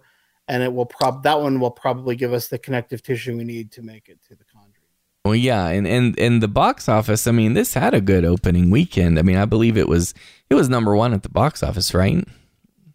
Yeah, I'm just pulling, I think it's doing really well. Yeah, I'm pulling this up here, and so I mean that's exciting, I guess. But yeah, I always love it when a horror film does well. I mean, don't get me wrong. I mean, I like to support it, but yeah, it looks like the gross on this was opening weekend was 53.8 million. Wow, that's pretty high. I mean, right? 131 million worldwide. Yeah, which made the Conjuring universe into the biggest rated R horror series ever in the history of cinema. Mm-hmm. And so what we're talking about, what was your worldwide there? What'd you say? 131 million worldwide. Yeah, and that was the opening weekend, right? Yeah, and now today, so we're a few days after the weekend. It's up to 141 right now at the current. Yeah. But man, this was a production budget, according to Box Office Mojo, of 22 million.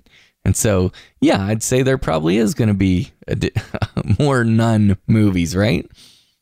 Yeah. I mean, if I were to guess. Last thing before we go into ratings, and then we'll wrap this review up. But what really excited me in the beginning, you talked about how you like the premise, and I agree.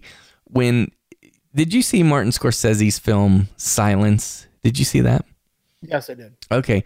I loved how I saw real parallels in the opening, like the setup where, they were going to investigate something.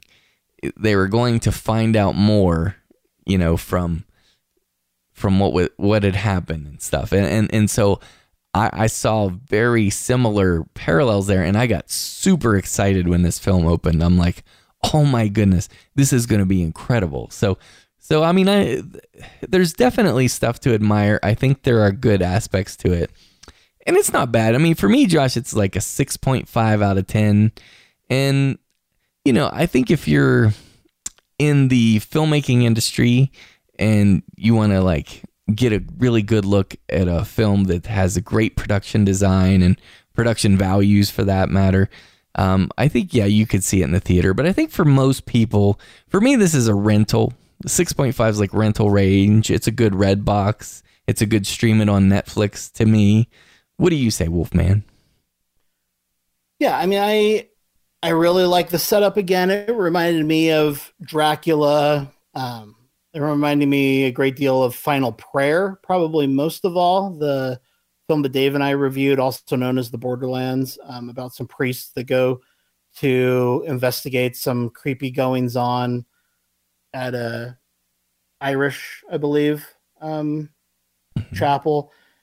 It reminded me a bit of The Exorcist, and I'm sure that was not by accident. I really like what they were trying to do. I think ultimately it failed in the ways that I've mentioned. And so for me, I was going to come into the 8 range. I think you may have talked me down a little bit. I guess I'll go with a 7.5. Okay. For this one. Yeah. I'm going to say this. I think it's worth seeing in the theater. It's far from perfect. If you're the type of person that likes to go to a horror movie with a big like Friday night audience and scream along with a bunch of 13-year-olds, like this is a great one to do that with. I think this would be a lot of fun to see with a huge horror audience. You know, it's one, you know, don't think about it too hard because it's missing a lot with regard to character development and story development. And it could have been a lot better, but I think it's fun personally. So, yeah. And again, I was scared. I was legitimately creeped out for the whole movie. So well, that counts for a lot. So are you gonna buy this, or is this just gonna be a rental? I mean, I'm a huge fan of the Conjuring universe so far. I would say this one ranks 4th out of 5. With Annabelle being the lowest on the totem pole. That's the only one I don't own. I think I will buy this one as well. So I would probably call this a buy it if you're a fan of the Conjuring universe. But definitely I think The Conjuring, The Conjuring 2, and Annabelle Creation for me are all better than this. Mm-hmm. Yeah.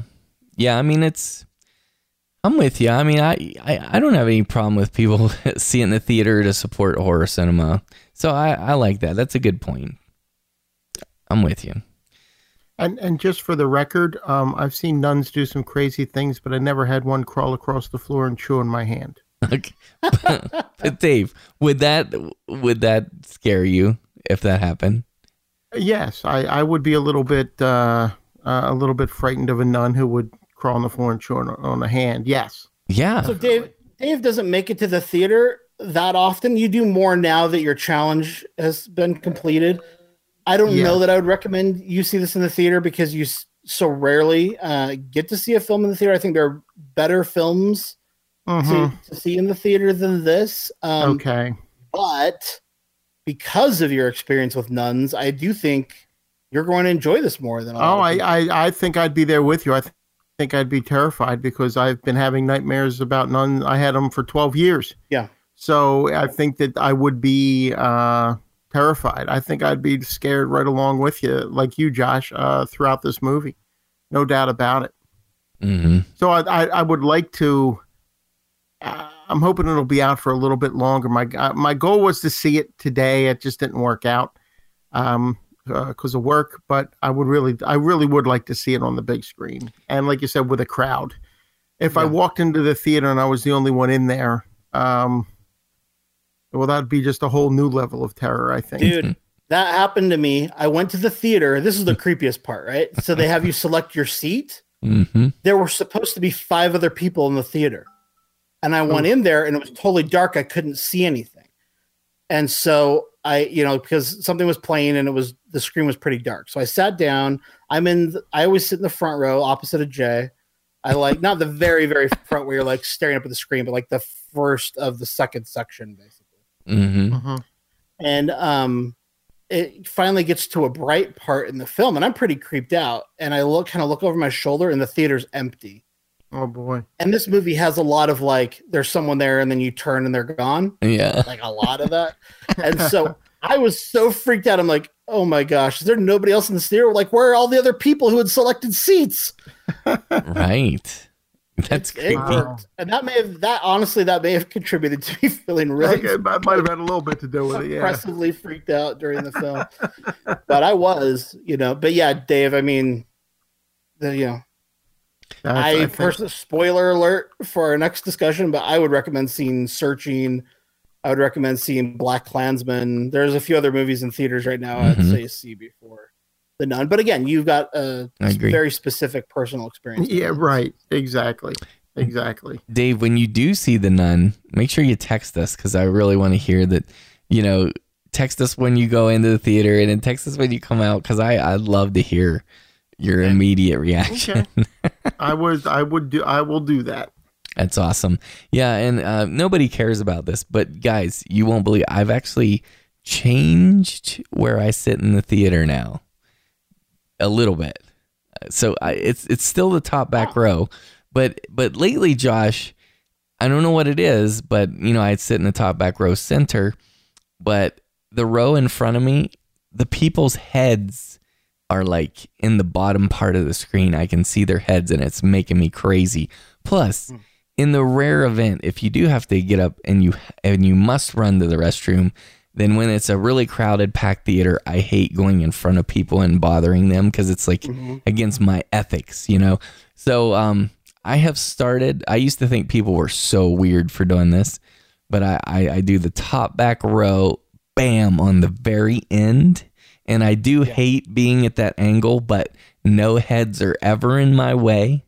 And I can kind of lean against the wall and I can immediately exit down the stairs without getting in front of people. It's amazing. Area. I sit anywhere between the middle and the end, but if I often choose the end seat. I like the front row because it's like the one right there with the screens in front of my face. Mm-hmm.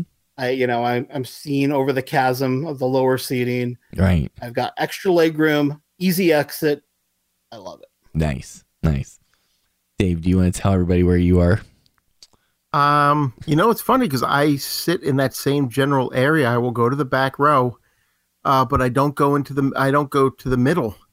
I sit more towards the aisle like you do. Interesting. Because a lot of people try to get that middle in the top row, but not, like you're saying, not too many people sit on the side. And I usually go on an off time. I mean, I think, for those years when I had flex time at work and I'd go on Friday afternoon, there were a lot of times I'd be the only one in the theater. So I'm not usually dealing with big crowds. Right. But for those times when I am, it's better to be near the aisle. I agree with you. Sometimes those back row seats don't recline. Really? No, because they're right up against the wall. Yeah. I hear that. Especially with the Cinemark Firehouse now, every seat turns into like a lazy boy. So that's true. Like, I don't want to do that on the back row. But I just want to fully lay down and possibly take a nap if I feel like it. I can't have people behind me though. I can't have people talking behind me. So again, in the Scary Movie, it's scary to have people behind you sometimes. Oh, okay. So a quick story about that. I forget what it was. So what film was it? I don't know if it was like the first Purge or Slender Man. It was something recently. I was sitting on that end seat that we're talking about, but right beside me was not the wall, but this little like cubby hole space. And I think they played the Nun trailer. And I was really bothered the whole time and distracted and worried that something was going to pop its face right there beside me. I I was so unsettled. So like if I had seen The Nun sitting in that seat, that probably would have affected me differently. But anyway, I get freaked out when there's a ton of people because I worry about mass shootings, and I get freaked out when there's just me and like one other person. And I think this person's gonna like kill me when the lights go dark for a second. Come over, like I'm gonna see them walking toward me with a knife all of a sudden in the middle of the film. Yeah.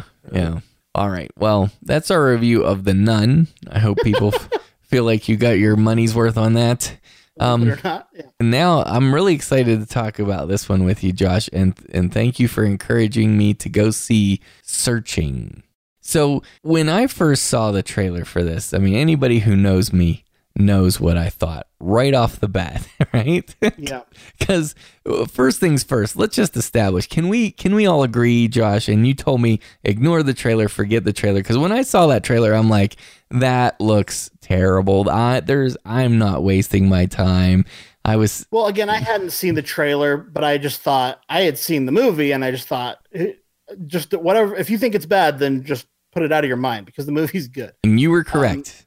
This is one that Kagan and I talked about at Sundance, and it was the episode after you had your kind of little rant about how you were worried about how technology was going to be used in movies from now on. Right. And so when Kagan and I talked about this at Sundance, I said, I think on the show, this is the type of movie Jay is probably worried about. Like, this is the kind of thing he's worried that the direction things are going. It all has to be about the use of technology. But I really enjoyed Open Windows. I know some people enjoyed Unfriended, but I would say by and large, most people didn't like both of those. And I think this takes a formula of like Screen Life, essentially. It's a new version of the found footage film to some degree. It's a movie that takes place completely on screens like those others I mentioned. But this is the one where it worked. Like, this is the one where they cracked the code. They figured out how to do an entire movie that takes place on computer screens and phones. I should say that the film is directed by a first-time filmmaker, Anish Chaganty, and also written by Anish Chaganty and Sev Ohanian. I'm sorry, I should have figured out how to pronounce your names, guys, before reviewing the film. But it's starring John Cho. Yes. They referenced an internet meme on the Slender Man episode. Starring John Cho. We also have Deborah Messing, who is probably the other star in the film, and other folks. I think is it Joseph Lee who plays Peter, John Cho's brother, Peter. Yes. I thought he was a standout in the film. Absolutely. I thought he was really good.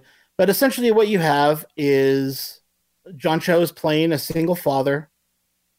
His daughter goes missing, and he tries to contact her and starts to take part in an investigation to find his daughter, first on his phone, then on his computer, then on his daughter's computer. And this is the thing it does seamlessly. It feels like how we use devices in our real lives right now. Agreed. It feels organic and yet completely cinematic. Especially in the beginning, I think it really works. I think that device starts to fall apart for me the further the film goes along. Agreed. I think it's weaker as it goes in terms of the way it's using screens.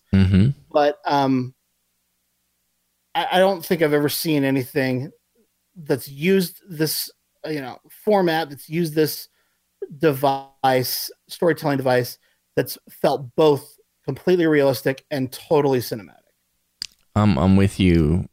Yeah, so much. I'm so happy I saw this because after Unfriended, so Open Windows was decent, it was okay, but after Unfriended, I'm like, oh my, they got to stop with this, but I took your advice and I heard other people loving on this, and so the first thing I'm going to put out there, Josh, for me, this is kind of in the PSA category, but in a positive way. I mean, I think this is a mystery first, a drama second, and I think it has some thriller elements. I would not call this a horror film, but I think that it is such an effective type of mystery thriller-ish thing that I think horror fans would like it. and enjoy it, even though it's not scary per se. I mean, you could argue on some level, right, that, hey, how is a missing kid not horror, right?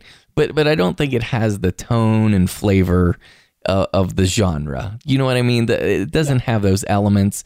And so, I'm not splitting hairs. I just want people to be clear that I feel like it's a mystery and a very effective one. Yeah, I'm okay with this on my horror list for the year, but I agree with you. It is more in the mystery thriller category. Mm-hmm. Yeah, but you don't know what's going to happen. I mean, I think in some ways that's kind of a spoiler because you don't know where this is going as you start the film, and so I think it had a lot of dread for me throughout. You know what I mean? Like I was uneasy because I didn't know where this was headed. Right. For most of the film, I guess when it's over, you can say, well, that was a thriller or that was a mystery, as you've said. I also think it's interesting. This producer, here's another name I'm going to kind of mess up. Timur Bekmambetov. Timur Bekmambetov. There, I've said it. Nailed it. Yeah, this producer is someone, he directed Abraham Lincoln Vampire Hunter, first of all, we should say, and Wanted, and Night Watch. He's the guy who directed Night Watch and Day Watch. That's what he's best known for. Mm-hmm. But he's also the producer of the Unfriended films, and he is really invested in this idea of a movie that takes place on screens. Like he sees this as a new genre and that he wants to push, that he sees as like the future of filmmaking, Which is ironic. What's that? Which is a little ironic, right? Because when you watch a film, the film is occurring on screen anyway. Films are on screen in and of themselves, like inherently. So not necessary. But I think it's cool that he's trying to expand a genre. I think the way we think of found footage as a genre. And again, I think this is a subset of found footage to some degree. Yes. Arguably. Yeah. But I think I can see this becoming kind of its own little subgenre of horror. I kind of like that as an idea, or just filmmaking, I guess, in general. But he's a very creative filmmaker. If you've seen Night Watch, Day Watch, and Night Watch, he's an extremely creative filmmaker. He also produced Hardcore Henry. So he's someone who likes to take chances and experiment. I admire that. Hardcore Henry was fun and interesting. Yeah, but it is gimmicky though. I mean, let's admit. I mean, it's kind of gimmicky, but it is well executed, as you've said. I mean, that's the thing that I think is the big takeaway with this, Josh. I just want to underscore it again. And I got over the gimmicky nature of it after about a minute and a half, and I think I was completely sucked into the story for the middle hour, and then it starts to feel gimmicky again toward the end. That's true. But let's talk about it. So the first 10 minutes, do you remember the first 10 minutes of Pixar's Up? How it's just, it could be this beautiful short film that's so emotionally impactful and powerful. That's honestly, like, I could not believe how powerful and how much the first 10 minutes of this film affected me. I thought that was great. Tremendous. So yeah, I was along for the ride right away. Yeah. And I was talking to listeners, David from the UK, Juan, and Dino, and I said, this is a must see for Dino. Like, make sure you see this in the theater. And Juan was kind of like, well, what about me? Like, my chopped liver? And I just think, and I know that there are listeners that hate it when we say this. If you're a parent, you're going to really be impacted by this film. Oh, yeah. It's a movie about a parent with the worst case scenario, something bad's happened to your child. I'm sorry. I know you can intellectually understand it. It's just going to impact you differently. Yep. And it does. Agreed. Yeah. There's a lot of that this year in the cinema. I was bawling by the first 10 minutes of this movie. And I'm pretty sure I cried a couple times during this movie. Yeah. Yeah. I'm with you. I mean, it is emotionally affecting. I agree with that 100%. And yeah, there have been a lot of this kind of movies where they prey upon the fears of parents this year in 2018. I think that's pretty interesting. Love. Yeah, Cargo, A Quiet Place. What else? Yeah, searching. Like those come. I love that because when I watch a horror film, and this is what my wife hated A Quiet Place for this reason. I love seeing my worst fear realized. I love seeing the thing that keeps me awake at night in a horror film. That's part of the experience, right? Yeah. So again, on that level, I mean, one could argue that this has definitely like true horror themes in it, but real life horror. I'm with you. It is rated PG-13. We'll tell people that too. Not that that's bad or good. I'm just putting it out there. But I think it's definitely worth people's time. I mean, I hope that people go see this in the theater, for sure. I mean, I think it's worth supporting. But what amazed me is, Josh, I just want to say again, I didn't think this concept could be done. And if I were being 100% honest, I think Anish Chaganty, pulls it off almost entirely. Like I'd say like 85% pulls it off. And honestly, that may be, in my opinion, the best you can get with pulling it off. Yeah. But still, color me impressed, So any final thoughts before we go into ratings, Josh? I mean, I would say, I pretty much knew where this was going 3/4 the way into the film.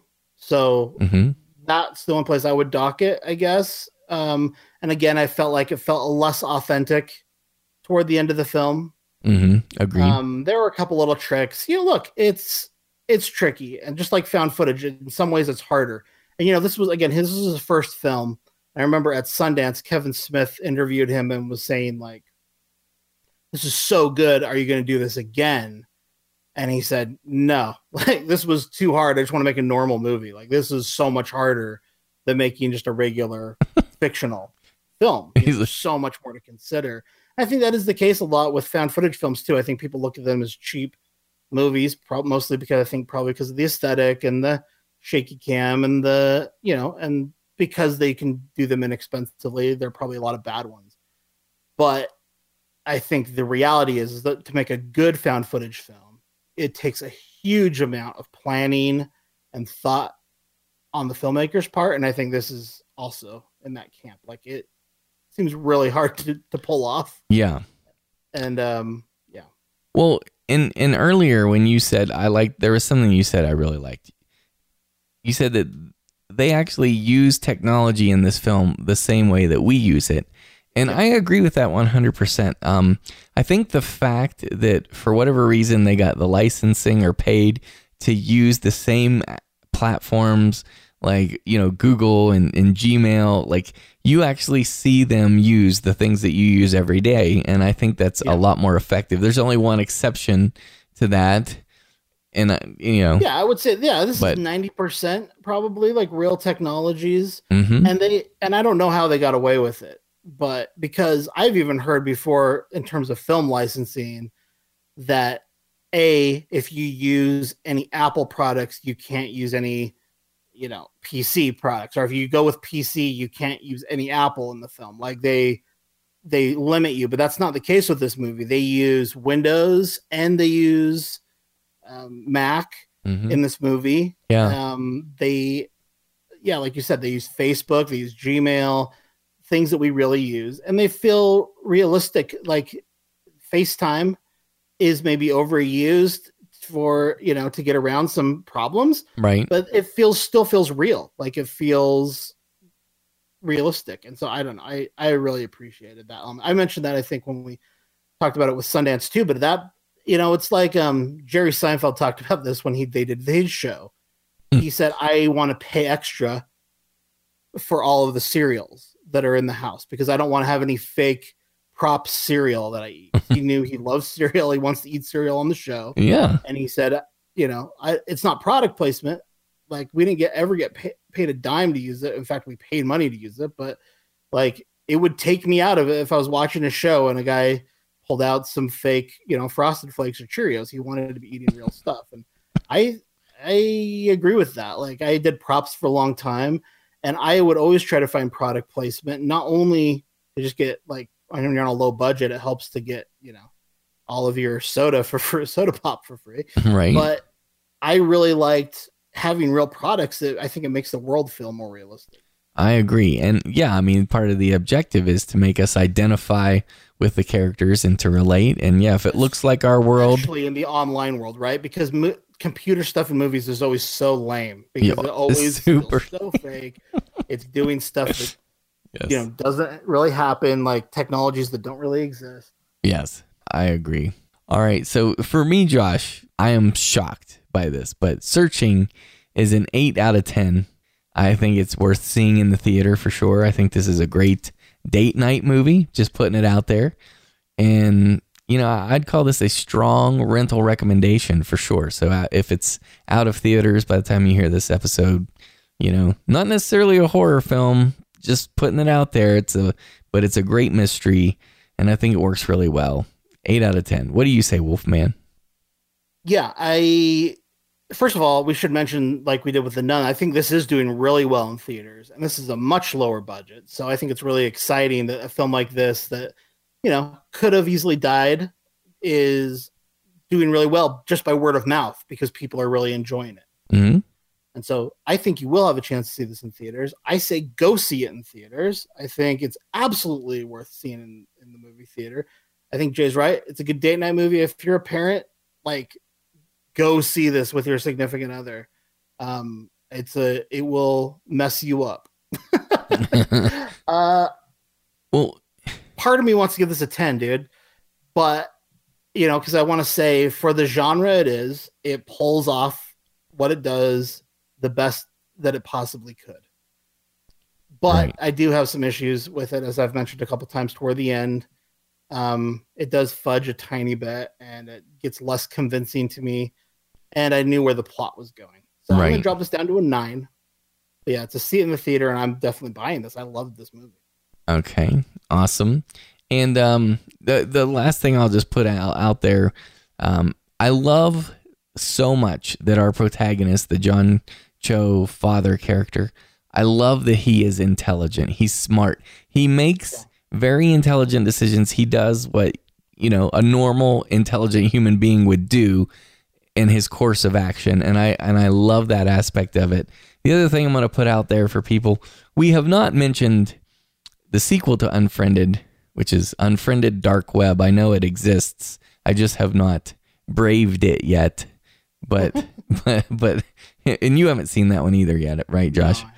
No. Okay, so the listeners can let us know how that one compares, at least to Unfriended.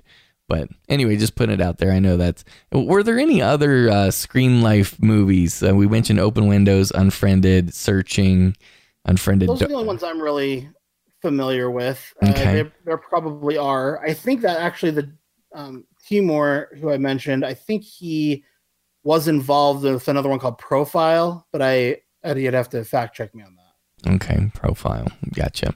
This is categorized by IMDb as a horror mystery thriller. It's directed by Timur, actually, not just produced by him. It says an undercover British journalist infiltrates the online propaganda channels of so-called Islamic State, only to be sucked in by a recruiter. Okay, and that's Profile. Again, it's horror as one of the classifications. So we'll see. Interesting. So that's another one then that we could check out. Profile 2018. Interesting. Okay. Well, thank you. Yeah, and I see here from the screenshot that they're at least using Skype. It looks like, so that's legit.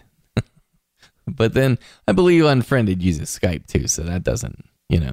Oh, there's the Paranormal Activity where they use Skype, but that's not not completely on. Yeah, and there is a Skype-esque, like in the VHS, right? In one of the VHS films, right. So there's that, so yeah, we're seeing more of this, but anyway, Dave, have we sold you on Searching? I mean, are you going to see this puppy? I think so. Yeah, I think I will check it out. I haven't seen. I never did see Unfriended. I never, a lot of those ones when we discussed them here, when didn't seem as interesting to me. But I am interested to see how they would pull off a movie set on like just screens. Mm-hmm. That would be really interesting. This sounds like the one to see of all of them. Yes. Of the ones I've seen, yeah, definitely. For sure. Yeah. All right, Dave. Well, since you've been so patient, Dave, will you take us into our feature review of Summer of '84? The sheriff's office reports they're likely looking for a white male. Preferred targets appear to be males aged 12 to 16. It's a serial killer. All right, Summer of '84, 2018, directed by Francois Simard, Anouk Wiesel, and Jan-Carl Wiesel, and written by Matt Leslie and Stephen J. Smith. This is a movie. It's set in, as the title says, in the summer of 1984. Four friends begin to suspect that their neighbor, who happens to be a police officer, is a serial killer, a recently discovered serial killer who is targeting young boys between the ages, I think, of 12 and 15. So they spend their summer spying on him, and the more they dig into it, the more they become convinced. But as happens quite often, they're not able to convince other people. One of them, in particular, does not want to give up, and he believes he is on the right track. I want to say Davy is the character's name, Mm-hmm. and he continues to delve into, continues to watch the neighbor, and things start to get a little dangerous for Davy and his and as a result his friends as well, as the summer drags on. Nice. Okay. Now, what I liked about the movie, one of the things that impressed me is there are some references, obviously, to 1984, but I didn't feel the movie hit you over the head with them. Right. I didn't think, that there's, I think, one discussion about Ewoks. And, you see the old logo for MTV at one point. So you definitely get an idea of when this is set. Mm-hmm. But I didn't feel as if that they were really, it was more in like the synth score. It sort of had that synthesized score that you saw back in the 80s. And also the way that I thought that it approached its story with the young kids. Where they're doing, you got these four friends and they're doing things that could be, well, I mean, it really, the tension is high as they're carrying out their investigation.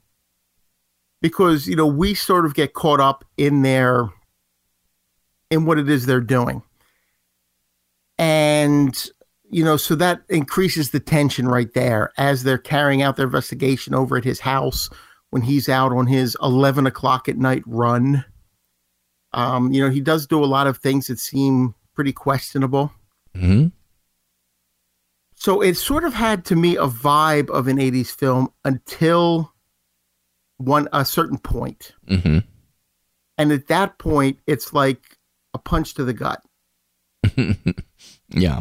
Yeah. And I don't know if, how do I put, I wasn't sure that the movie totally earned that moment with what had gone before it.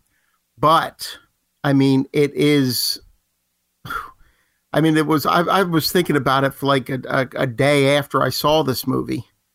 I was thinking about that, where it ultimately went. Mm-hmm. And I did like it as I was watching it. So, but I'm still not 100% sure about how I feel about where the movie ultimately ended up. Yeah. Interesting. Now, I've been hearing rave reviews. I mean, people are loving this thing and excited about it. So I've been really excited to see it, Dave. And I think you've described it really well. It reminds me, it has that feeling of like it's like a little Rear Window. It's a little Disturbia. It's a little maybe even I was thinking a little, not really Goonies, because these kids are a little bit older, but mm-hmm. this group of friends doing certain, going out on this adventure. Right. Yeah. Little It. The summer. The Losers Club, maybe a little Right. Fright Night, maybe. Right. So all of those things are kind of familiar. And honestly, like much of the film, I'm like, well, this is a pleasant, lovely, funny little film. Like, it's just, it didn't feel like a horror film. But as you said, I mean, it eventually gets there. It definitely becomes a horror film. Oh, yeah. But Definitely. But Josh, I want to ask you about that balance, though. I mean, how did you feel about that? Like in terms of the horror related to non-horror, let's say. That's interesting. I think that's maybe the one thing I didn't talk about when I reviewed this for the Sundance episode. Mm-hmm. Yeah, I like how it's kind of poking its nose in throughout the film, how they're suspicious and they're kind of always wondering about, what's the possibility is of this taking place. Mm-hmm. I feel like it builds. I didn't feel like it was out of nowhere necessarily. It does definitely take a hard turn, right? But I felt like it was building toward that gradually throughout the film, and I think like The Burbs is another one that I thought of, just because it's one of my favorite movies. But I think all those references that you guys mentioned are definitely intentional and in there.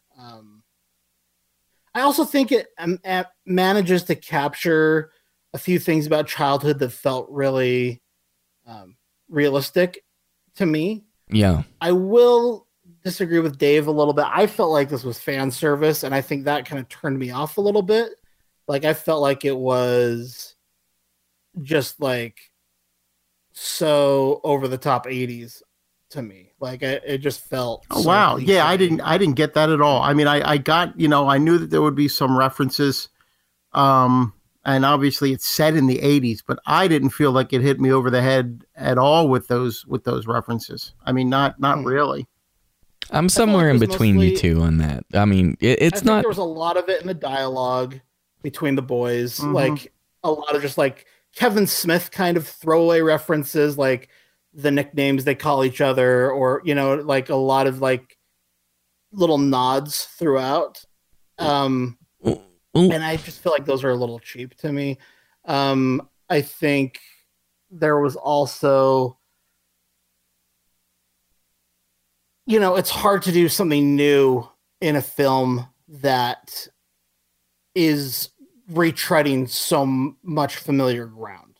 I think what people are relating to in it is how earnest it is, because I think like a Stephen King film, like it like Stand By Me or It, I think it is trying to be true to these kids, and trying to be true to that experience of youth. I don't think it has the depth necessarily of a Stephen King work, because he spends so much time crafting his characters and world that even in a film that only shows a little bit of that, still has usually so much depth that is hard to replicate typically. I liked it, but I think my complaints are probably have more to do with just feeling like it was a little bit pandering to the 80s, nostalgia that's so prevalent in our world. Like, the thing is, like, I know some people are so over that. I still love it because I just loved the 80s so much. Same. So, like, I never get tired of 80s horror. I never get tired of 80s set movies, but 80s references are less interesting to me, I guess. Well, let me give you an example. So yeah, I mean, I think I'm kind of in between you two on that, but mostly I'm leaning towards it was a little more organic. So, for example, yeah, you got G.I. Joe walkie-talkies, right? And that's pretty obvious. And then the Ewok talk. But then you have things like they'll use phrases that, unless you remember the 80s, you might not pick up on. Like they made a joke about a Mac attack, right? Like a Big Mac attack, because that used to be part of McDonald's marketing, and they used that in a phrase. And I'm like, oh, that's something they would say from that era. And there were other little phrases that were definitely legitimately 80s centric.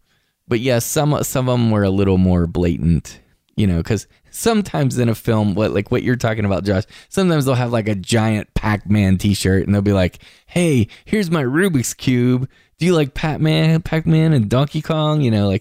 So it isn't that heavy-handed, but I see what you're saying. Like the way that it's incorporated is more subtle. Mm-hmm. But for me, the thing I don't like about it is that it's just not meaningful. Like, it's just like, it's more to just say to the audience, hey, we also know what the 80s things, but like, there's not a usefulness for it in the No, script. but I think maybe I think Stranger Things is maybe more on the nose with here's my Rubik's Cube, but I feel like it feels more organic in Stranger Things. But I think along the lines of what Jay is saying, this could very well be how these kids would talk to each other during this time period. Right. Yeah. So that's why I didn't feel as if it was sort of hitting over the head. That was just my feeling.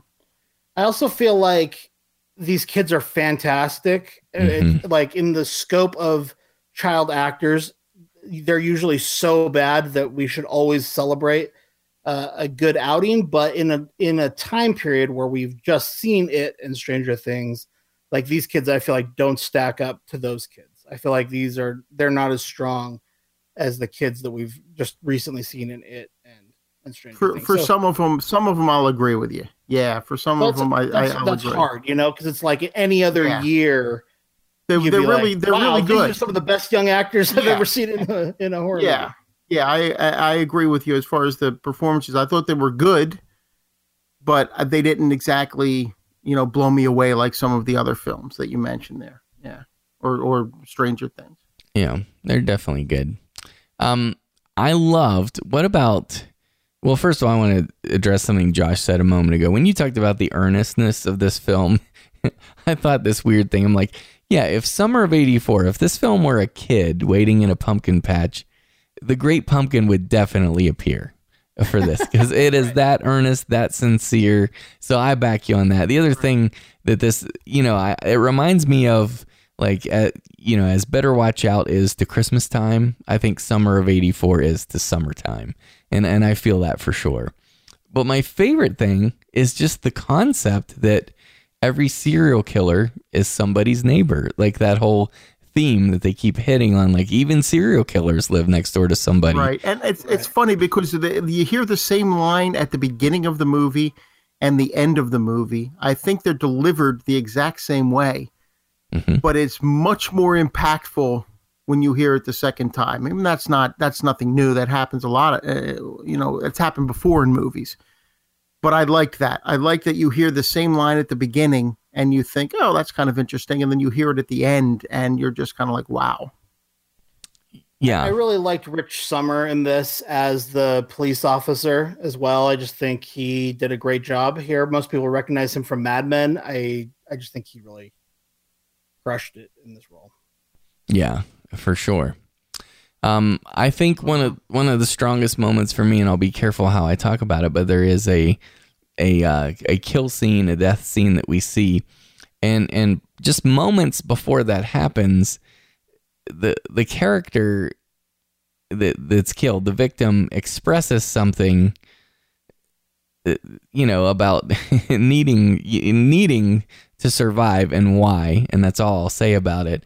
And that gave that death some genuine weight because, that's like, sort of what I was talking about. Yeah, that's the moment I'm talking about. Yeah, in that moment, because I was like, man, this is serious. Like, there's a lot at stake here, and that was heavy and hard, and that was a punch to the gut. So yeah, I'm with you then, Dave, for sure. I mean, that gives some serious weight to that kill. And that's not always the case in horror films. People get killed and you're like, okay, next, But right. That was good. All right. So, it's kind of difficult to talk about this just because, the horror is reserved for a certain point, and, we don't get tons of it. And so we can't say a whole lot about it because we don't want to reveal anything. But this is very enjoyable. This is almost like, how we had that those gateway horror films for like Little Monsters, stuff that you could start kids out on and transition. I think this is a good like early teen type of horror film. I mean, it's got some language in it and stuff, and it does get pretty strong toward the end. But I mean, like maybe like a 14 or 15-year-old. Maybe. Yeah. It's also like pre-political correctness too, so there's a lot of not only is there language, but there's like a lot of kids talking how they talked in the 80s, but like ways that like modern audiences might be a little bit like, whoa, yeah. Didn't want my kids to learn that word. Yeah, that's true. There are a couple funny moments in this. I mean, the kids are humorous. I have to say that. I will say that I did of all the things that they nailed, like in terms of time period, there was a line that was pretty anachronistic. They said at one point, Mackey's a cop with a sick reputation. And the word sick was not used in that sense back in 1984. Right. So that was interesting that slipped in there. But otherwise, I mean, I think a lot of the stuff was really incorporated well. And I mentioned this when we talked about it for Sundance, but for me, like the opening scene of the night games, like that rung so true to me. And that's the first time I've really seen that depicted in movies that I can think of. Mm-hmm. Like that, the way they're playing like flashlight tag or whatever they're playing, like kick the can kind of thing. Like totally. So many of my childhood summers were completely filled up with that. Yeah. I really enjoyed that on screen. Yeah. Yeah. I'm with you. And, and I've been a little bit hard on it in terms of it being kind of fan service, but I think, it is extremely grounded compared to these directors' other movie, Turbo Kid, which is like an over-the-top fantasy film. Like, compared to that, this is like, this is very much stripped down and like in the real world compared to their other movies. Yeah. Well, and I love that aspect. I love when something's in the real world. I guess, and the thing is, I can't say this is a criticism. I really can't, because I think by the majority of the film not being a full-blown traditional horror film, I mean, it's very warm and cuddly and adorable.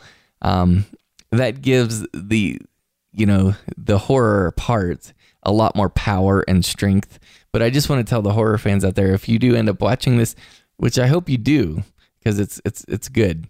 I just hope you're patient about that, because sometimes I get impatient, because for a while when I was watching this, I was enjoying myself thoroughly, but I'm like, hey, this is a great film to review on Movie Podcast Weekly, and I'm like, I was just thinking, is this even a horror film? Is horror coming in this? And it certainly does come, but I guess I just wish, I don't know, if there were more in it, then it wouldn't have such a strong impact at the end. So I can't even critique it for that. So I guess it's interesting, and if you just have that expectation, I feel like you won't be disappointed at all. But maybe that's just me, you guys. I am a clock watcher, as we've established. Yeah, I mean, I don't think if I compare this to the other movies that it reminds me of, like, it's definitely more horror than The Goonies. It's definitely more horror than The Burbs. It's not, it's more horror than Rear Window. It's more horror than Disturbia.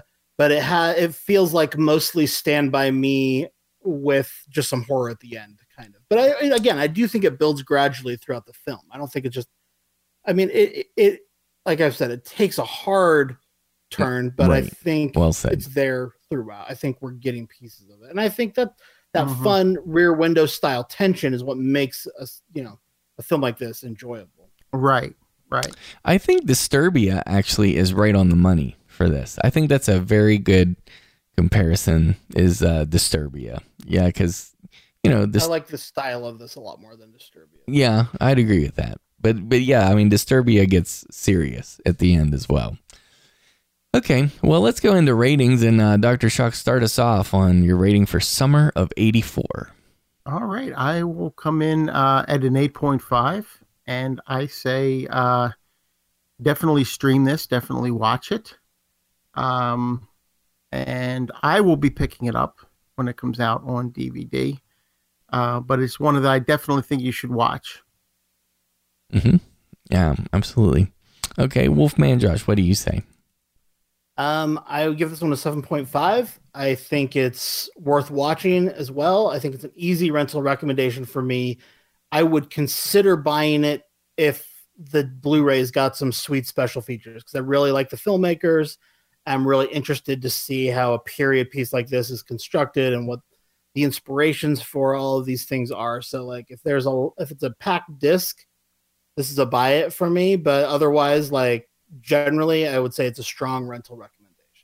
Mm-hmm. And for Jay of the Dead here, I'm right there with you, Josh. I give it a 7.5 out of 10. And I think it's because it does eventually pack a punch. But up until that point, it's still a very enjoyable movie, and it's well done as well. So yeah, I was saying 7.5, and I'm saying Rent, Summer of '84, because it's a good pick.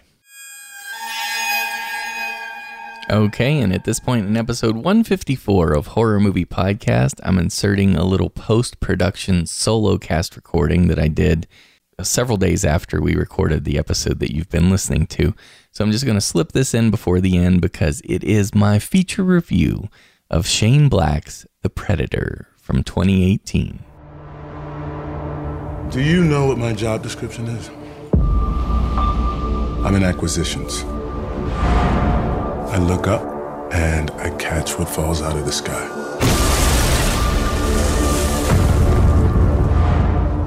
What's on the ship?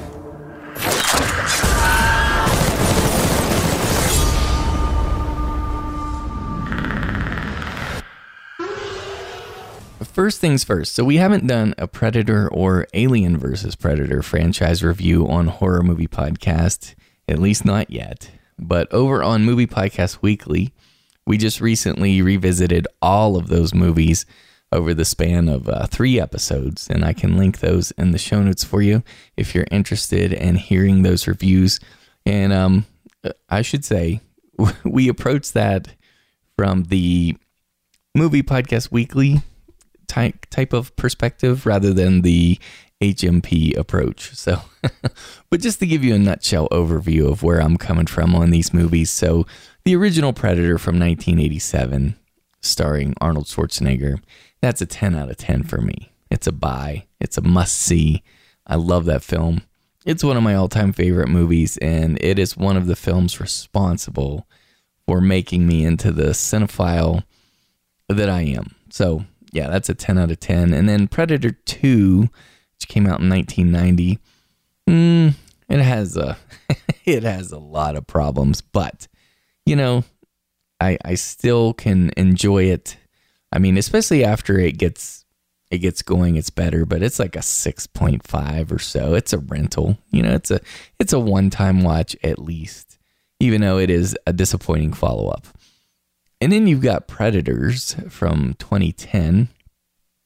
I gave that a 7 out of 10. I called it a rental, and I say that because it's pretty out there. It's almost like screenwriters having fun on that. I mean, that's what's fun about it.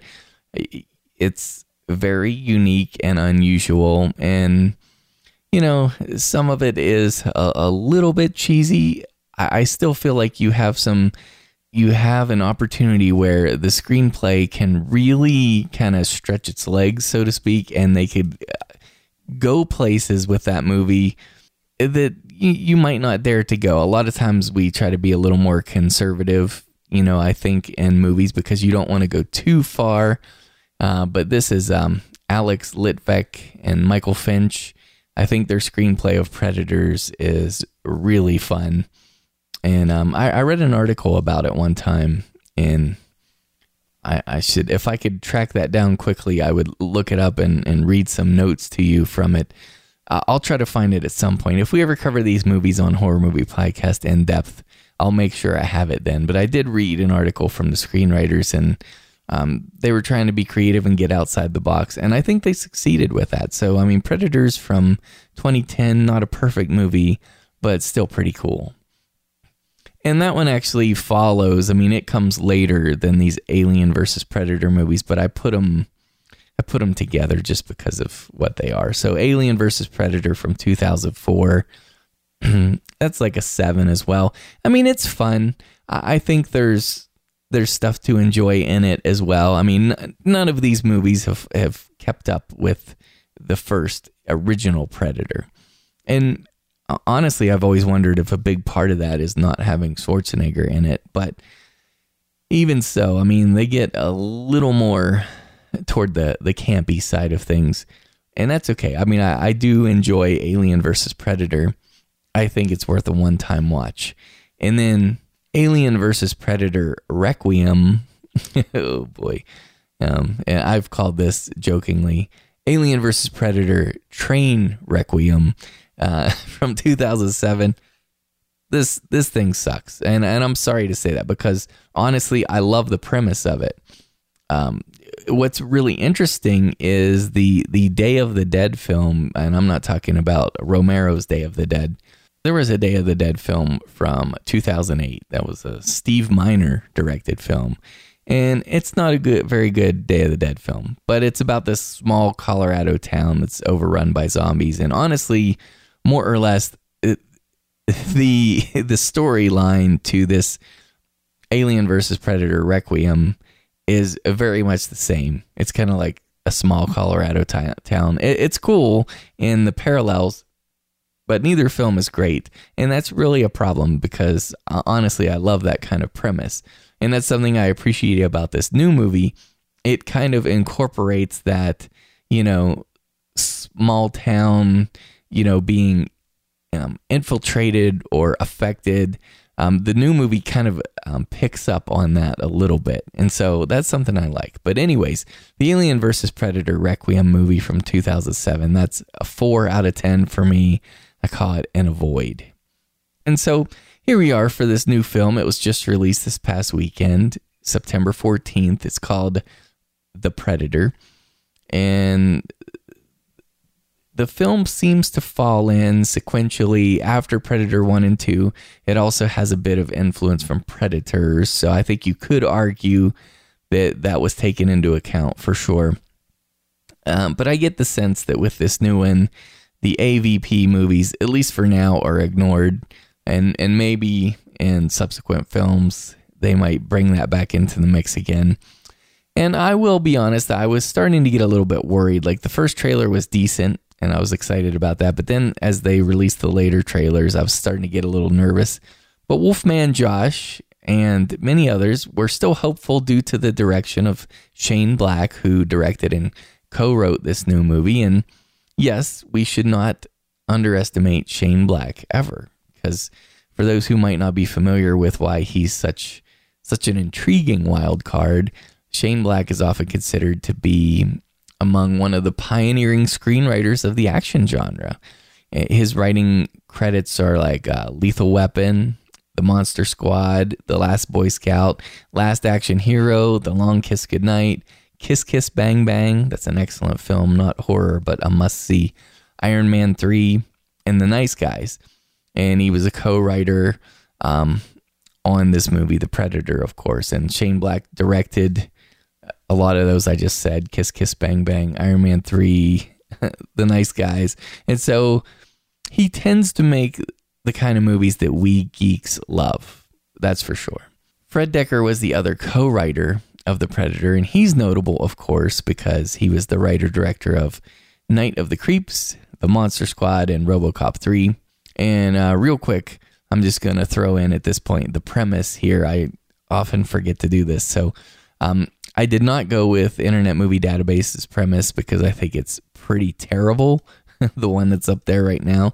And I want to be really careful and very vague about this, because I think if you were very sensitive to spoilers or you really wanted to have a lot of surprises, I think people should be careful in describing this film. So I will give you a very generic, spoiler-free premise, and it is, after a sniper witnesses a Predator ship go down, he becomes caught in the crosshairs of the alien hunter and the government that's trying to suppress information about the lethal visitor. Okay, so that's my premise for this. And it's set on Earth. Now, I'm starting to come to terms with the fact that any subsequent Predator sequels just aren't going to match the same tone and the relative realism that you get from the first Predator. I mean, that's my favorite, obviously. And maybe that's unavoidable, because one of the reasons that the first Predator film is so effective is because the monster is mysterious. We don't understand it. We don't know its rules or any of its lore. It's truly alien to us. And I mean that in the literal sense and in the figurative sense. We have no clue what this thing is that they're up against. And that first film introduces us to the Predator's impressive hunting tech And it has one of the great unmasking reveals in all of cinema when we first see the creature's face. That's amazing. And that kind of surprise is just something you simply don't have in these later films. That is, if these are not the first Predator you've seen. If most people are like me, I assume, and the first one you've seen is the Schwarzenegger version, then yeah, the unmasking doesn't have quite the same punch. But all the subsequent sequels have spent time filling out this backstory and the lore of these aliens, and maybe that's why the franchise has come to feel a little more artificial to me. It's kind of tough to articulate what I mean, but it seems like the more they've explained away the monster and what the monster's about and the motivations, then the less scary it becomes. And I will say, I don't feel like this new film is particularly scary in any way, but it is entertaining. And just to give you an example of this, what I'm talking about is like in the opening spaceship sequence when the ship comes to Earth in the original film, it's pretty simple. And that's probably due to their budget restrictions at the time. They probably didn't have a huge budget for that. But in this new film, The Predator, when the ship comes to Earth, it's very, effects heavy. It's rich in color and detail. And it's not that this is a bad thing, but I mean, we see the Predator creature almost immediately and all the colorful gadgets in the ship, and it just feels a little bit artificial or something. And again, it's not that it's bad, but it's funny because it feels like not a parody, but almost like an imitation of a sci-fi film. And that's what I'm trying to say. Like, for example, if you're familiar with X-Men: The Last Stand, there's like the usual X-Men fighting action, but then in the beginning of the film, there's like this training sequence where they have Wolverine and Storm and some of the younger people like Colossus. They're fighting in this sequence, and it looks very like chintzy. Like, it doesn't look real at all. It's not as good as the other action in the film, and then you see that it is merely a simulation, and then you feel better about that. And that's kind of what like the opening sequence of this feels like. Not that it looks bad, but it has that imitation look. Anyways, I will say though, to this new film's credit, for the first time in the franchise, this new movie has taken the lore and the background that I've been talking about and carried it farther, but in an intriguing and interesting way. I really like the things that we learn about this alien species in this movie and what the motivation is and what they're trying to do. That's very cool. So props to Shane Black and Fred Decker for that. And, the first thing I would like to just make sure that going into this, after spending 15 minutes already, is that this is a fun and funny action horror alien movie. I think if you go into it expecting the right tone, like if you anticipate the tone of this and you're not looking for the tone of the 1987 movie, then I think you're really going to enjoy your experience. And I'll admit right up front that this movie makes a lot of leaps in its storytelling. I mean, if you were to connect the dots to some of these things, it doesn't make sense, or they take some serious liberties, but there are a lot of moments where I just get the feeling that the screenwriters are saying to the audience, come on, people, it's only a monster movie, just loosen up, have fun, and enjoy yourself, I mean, it's escapism, and that's what this is. So we can't be too snobby about this film, or we won't enjoy it. And really, the way I summed it up on Twitter, I feel like really captures it. I wrote, unapologetic and shameless, the epitome of a guilty pleasure for Predator fans. Gets progressively dumber until it ends, but I still kind of hated it. And like I love Alien Resurrection or even Transformers Revenge of the Fallen. And it's pretty funny. And so I was proud of that tweet because I think for anybody that knows my sensibilities, I think you'll have a very accurate sense of what to expect when you go into this movie. Now, it is very violent. It has some great gore scenes, and so I had a lot of fun with that. And it is hilarious sometimes. I will say there are a lot of irreverent or inappropriate type of jokes. For instance, it's got a lot of non-PC jokes at the mental health community's expense. And you kind of feel bad for laughing at that stuff, of course, because it's, it's distasteful to be sure. But, we're talking about Shane Black here, and that's kind of how he rolls sometimes. And plus you've got a cast like Keegan-Michael Key. I mean, that guy could sell a joke, right? You got him riffing with Thomas Jane, Trevante Rhodes, Olivia Munn. You got a young Jacob Tremblay in this. And, for the most part, I mean, I think they know what kind of movie they're in, obviously. And so I think they work fairly well together. They hit on all cylinders. And when you got Shane Black and Fred Decker's banter, it turns out pretty funny. Now, I will say that Boyd Holbrook, he plays our lead hero protagonist, and he's okay. For whatever reason, he just doesn't stand out very well to me. He's kind of like Charlie Hunnam. He's just not overly memorable. Not that he does a bad job, but I don't know. There's something missing there for me. And then for those who are fans of This Is Us, that sappy TV series on NBC, yes, I do watch that with my wife. And yes, it is a tearjerker. But I just want to say that if you're familiar with that show, then Sterling K. Brown from that show, he's Randall in that one. He plays the villainous government official, and he's playing drastically against type for him. And that was kind of fun to see him kind of, twirling the mustache, so to speak.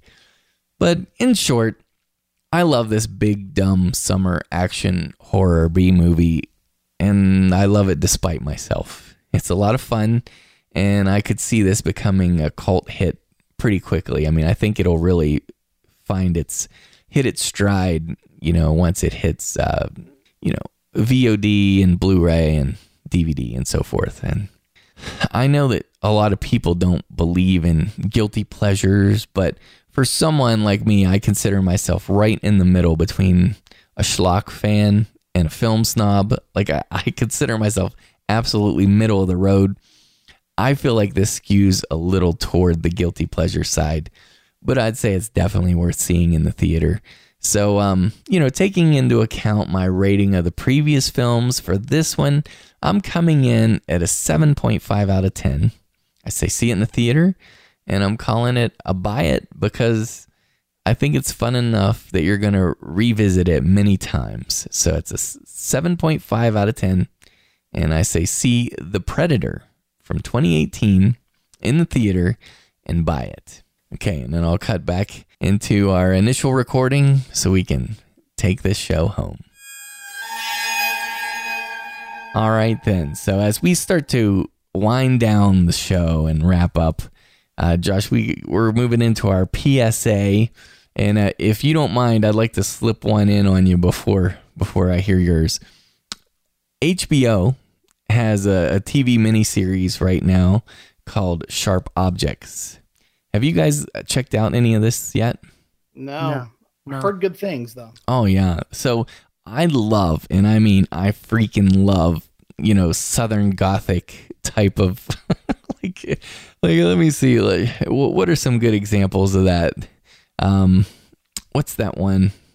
Like Winter's Bone type stuff. Mm-hmm. Like, I love that kind of thing because, out of the furnace. Yeah, because I'm from West Virginia, and I've seen some of that. Blue Ruin. Yeah. Blue Ruin especially. Yeah, that's one of my all-time favorites. So this Sharp Objects, I wouldn't call it horror, but it is definitely a very dark, bleak crime series. It's a TV miniseries. It has 8 episodes. They're an hour long, so it's an 8-hour investment. It stars Amy Adams, and oh my goodness. Let me just tell you just a couple of quick things about this, because I do think it's definitely horror adjacent. I think this is something that would interest horror fans because it is deeply disturbing. At least for me, it was. Do you guys remember True Detective season 1? Yeah. So I would peg it. It's like in that kind of tone and that bleak, somber heaviness. So basically, Amy Adams is she's kind of a troubled journalist, and she's living in a big city. She lives in St. Louis, and she gets sent home on assignment to her hometown, which is this place it seems like a kind of a nasty little place where like there's a lot of town gossip and there's not much to do, and the people are just backbiter. I mean, it seems like a pretty toxic environment, and she gets sent back to her hometown because there are some serial murders happening to young girls. And so we have the Amy Adams character kind of wrestling with her own demons, and especially wrestling with the conflicts, like with her family back home and her reputation in this town, and her trying to be this reporter. And Josh, since you're, I know you like crime mysteries. This is definitely, she's a reporter, and there's an FBI guy who's in town, and they're trying to figure out who is doing these heinous, awful killings of these young girls. And we see some imagery in this that's really disturbing. Like there's one thing that's just really stayed with me.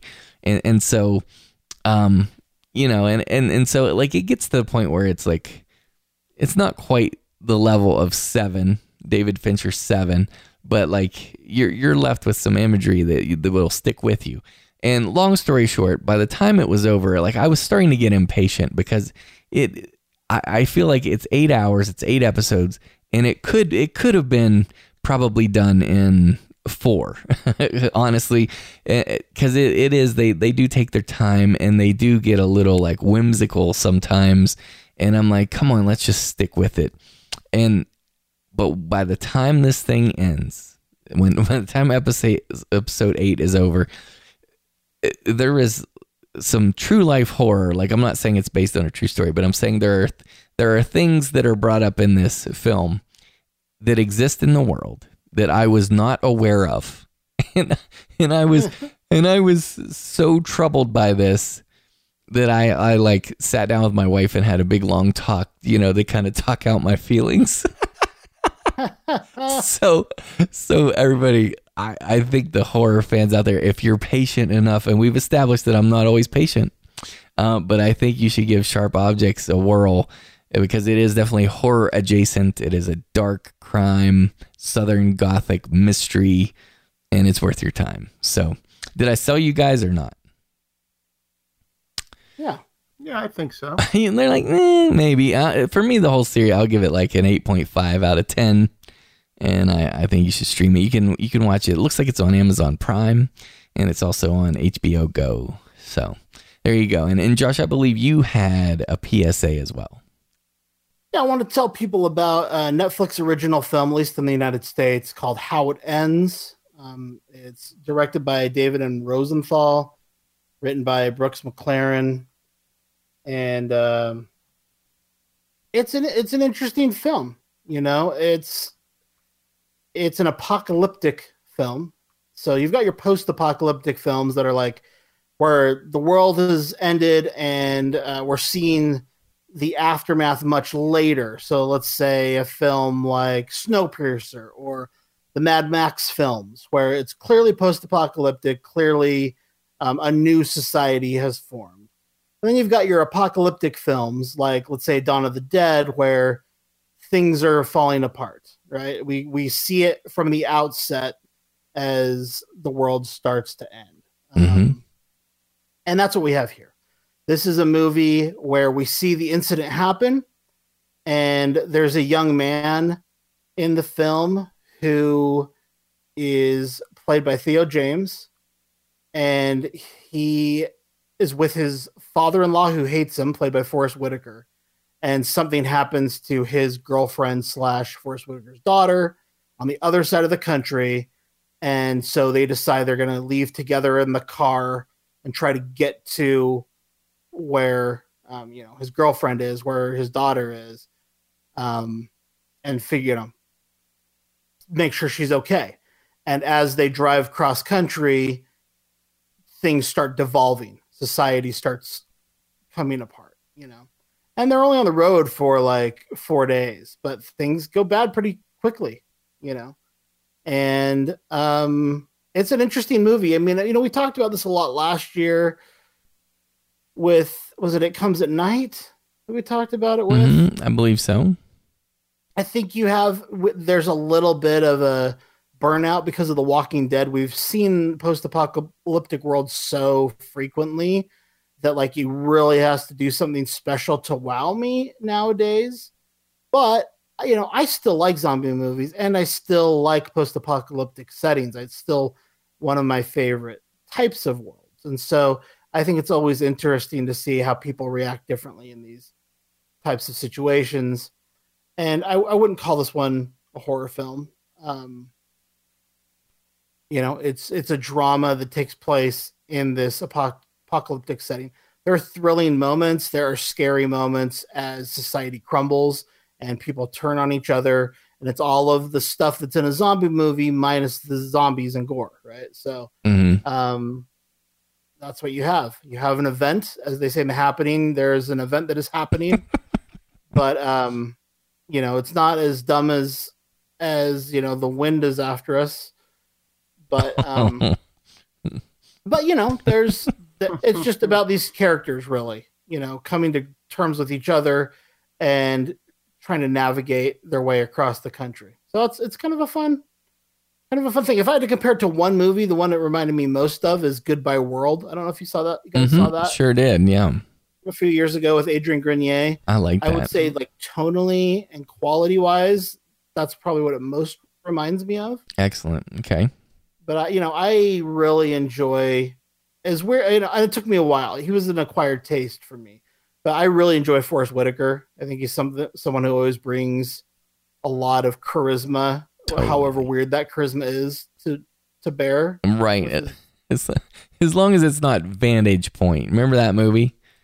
Oh man, I hate that movie. Very good. So bad, but I like him, and I think he usually adds a lot, and he brings it here.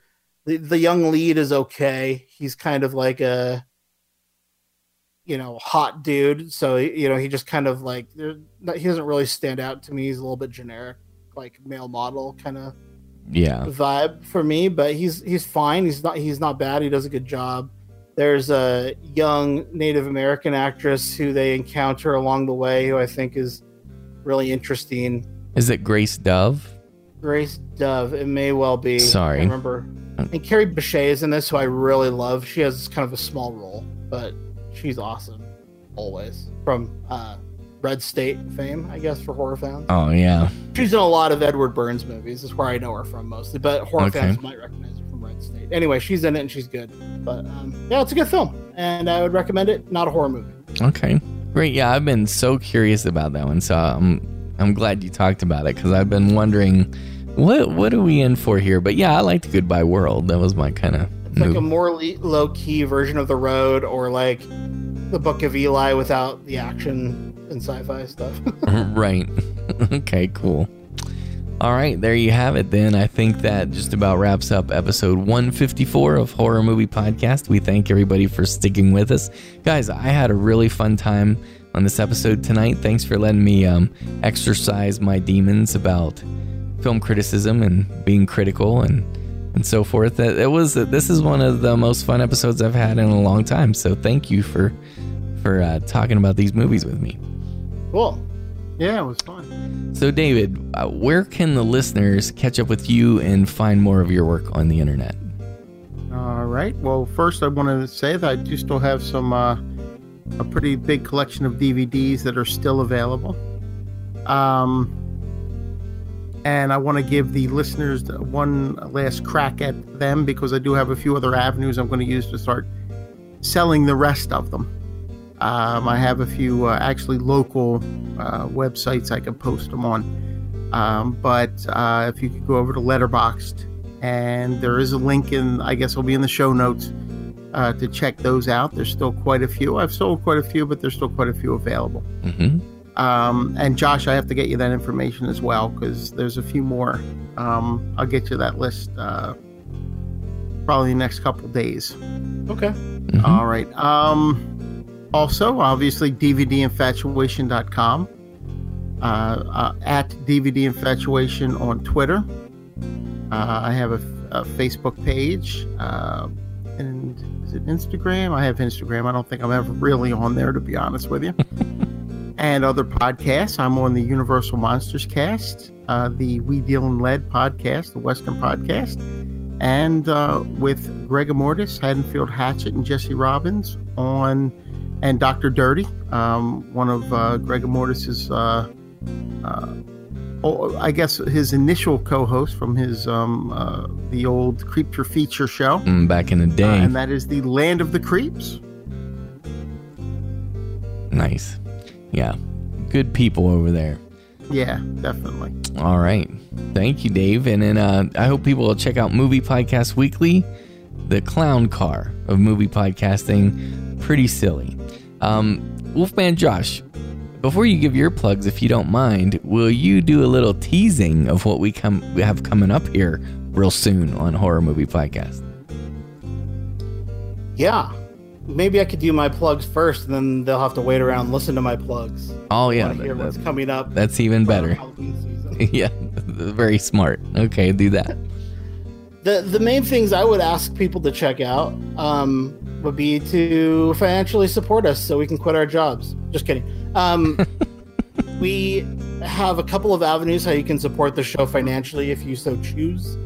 But guess what? You get something out of it. So there's patreon.com/movie podcast network, where you can become a patron. Each month there's an additional episode, a special features episode. Sometimes there's also additional bonus episodes. Sometimes those are really awesome. Sometimes they're okay. But they're to help us out. And I know Jay, as well as Kill Bill Kill, just recently did one non-horror, but a big special features episode. They're 3 hours long, if I'm not mistaken. That's correct.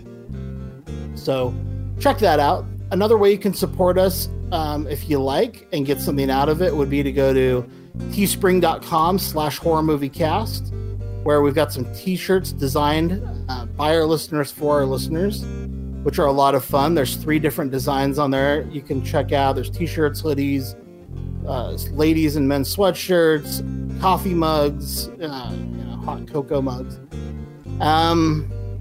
You can check those out as well. And you can follow me personally on Twitter and Instagram, also on Facebook at Icarus Arts, which is the name of my film production company. And I'd love to get in touch with you. Oh, also on Letterboxd as well. So, yeah, get in touch. I'm most active on Twitter, but I try to use all of those that I've mentioned occasionally. Mm-hmm. All right. Yeah. And Josh. Then, this Halloween season, look, we get a lot of requests of stuff to cover.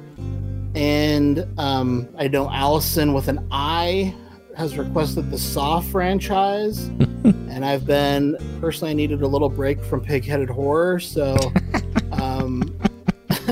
but I think, obviously, we're going to get around to Saw eventually. I feel like we've focused on the biggest horror franchises so far. And with Halloween, Friday the 13th, The Nightmare on Elm Street, Child's Play, Phantasm, Pumpkinhead. I think we've hit a lot of the big ones. If people haven't heard those, if you're a new listener, go to horrormoviepodcast.com. Check out the sidebar. You can find links to a lot of our special features episodes where we do in-depth discussions of horror themes and franchises. Hours and hours and hours. Hours and hours of good stuff. Great content. But every October, we try to do a deep dive into a franchise. This year, we're doing something a little bit different. We did crossover kind of mini franchise reviews in the past. I mentioned Pumpkinhead and Phantasm. And we're kind of going to go that route again this October. Rather than do one franchise for the whole month, we're going to break it up a little bit. So one that people have really been requesting for a long time is the Hellraiser franchise. Oh, yeah. Because of the recent release of The Littlest Reich, we're also going to take on the Puppet Master franchise. And because of the 40th anniversary of Halloween and the 30th anniversary of Halloween Part 4, we are going to do some special, and the release, I should say, also of the new Blumhouse Halloween movie directed by David Gordon Green, we are going to do a Halloween special for the end of the month of October. So coming up, what you have is 2 episodes that will cover the Puppet Master franchise. And we'll bring on some super fans of Puppet Master to kind of get us through those middle films, and we'll do a deep dive into the original and the Littlest Reich, and definitely touch on the others. Then we're going to also do another 2 episodes of the Hellraiser films and give some proper treatment to the standout films of that franchise, but then kind of skip over a little bit some of the lesser films with, again, a super fans of that franchise. Mm-hmm. And then we're going to round out October with the Halloween coverage and the release of the new Blumhouse film, as well as the 40th anniversary original John Carpenter classic. Nice. See, so that's a full schedule. That's going to be fun. Yeah. We're going to have a good time. We also do our 31 days of Halloween, where we post written reviews. Now, in the past, we've depended greatly on Dave, because Dave was doing his 2,500 movie challenge, where he was watching and reviewing a film each day. Mm-hmm. We're not going to have Dave to rely on as much this year. No, because I'm sort of taking a break until January 1 as far as writing. So all right, we're going to try to do our best, Jay and I. But in the past, we have enlisted listeners to help us. I know Sal Roma has done some writing for us. Red Cap Jack has done some writing for us. Ian West. If you're a listener who would like to contribute reviews to our 31 days of Halloween, let us know. And we'll do a written review post on the website each day of the month of October. And I'm going to be doing a special features bonus episode for our patrons about the kind of horror fans' approach to the 31 days of Halloween. Nice. We'll be talking to several of our listeners about what they're doing for the month of October, what movies they're going to be watching, as well as talking to a listener who's written a really cool book about Halloween movies. Oh, yeah. That's amazing. And when's that come out, Josh? Do you know?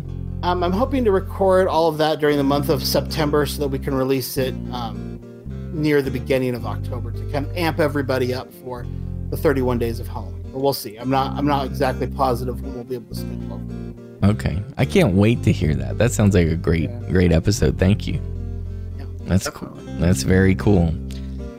Okay, listeners, well, I hope you can tell we love this community. We're grateful for you as listeners of Horror Movie Podcast. You've been very supportive. You're welcome to leave comments in the show notes or email us at horrormoviepodcast@gmail.com. Hit us up on Twitter at HorrorMovieCast. And we also have a voicemail, 801-382-8789. We have our back catalog of episodes from the weekly Horror Movie Podcast and Horror Metropolis at our website at horrormoviepodcast.com. And of course, at that same site, you can find all of our episodes, all 154 of them, because iTunes only goes back so far. So you go to horrormoviepodcast.com to find those. You're welcome to subscribe free on iTunes. That way, every time we drop an episode, you'll get it. And follow us on Twitter at HorrorMovieCast. We want to thank Fred Ingram for the use of his music for our podcast theme song, and you could find Fred's music at fredericingram.com. And we want to thank Kagan Breitenbach for his classic reworking of Fred's original theme. Well done, Kagan. Kagan's work is at kaganbreitenbach.com, and they're always linked in the show notes, so you can check them out. But I think that's it, guys. So, we thank everybody for listening, and join us again Friday after next for Horror Movie Podcast, where we're dead serious about horror movies.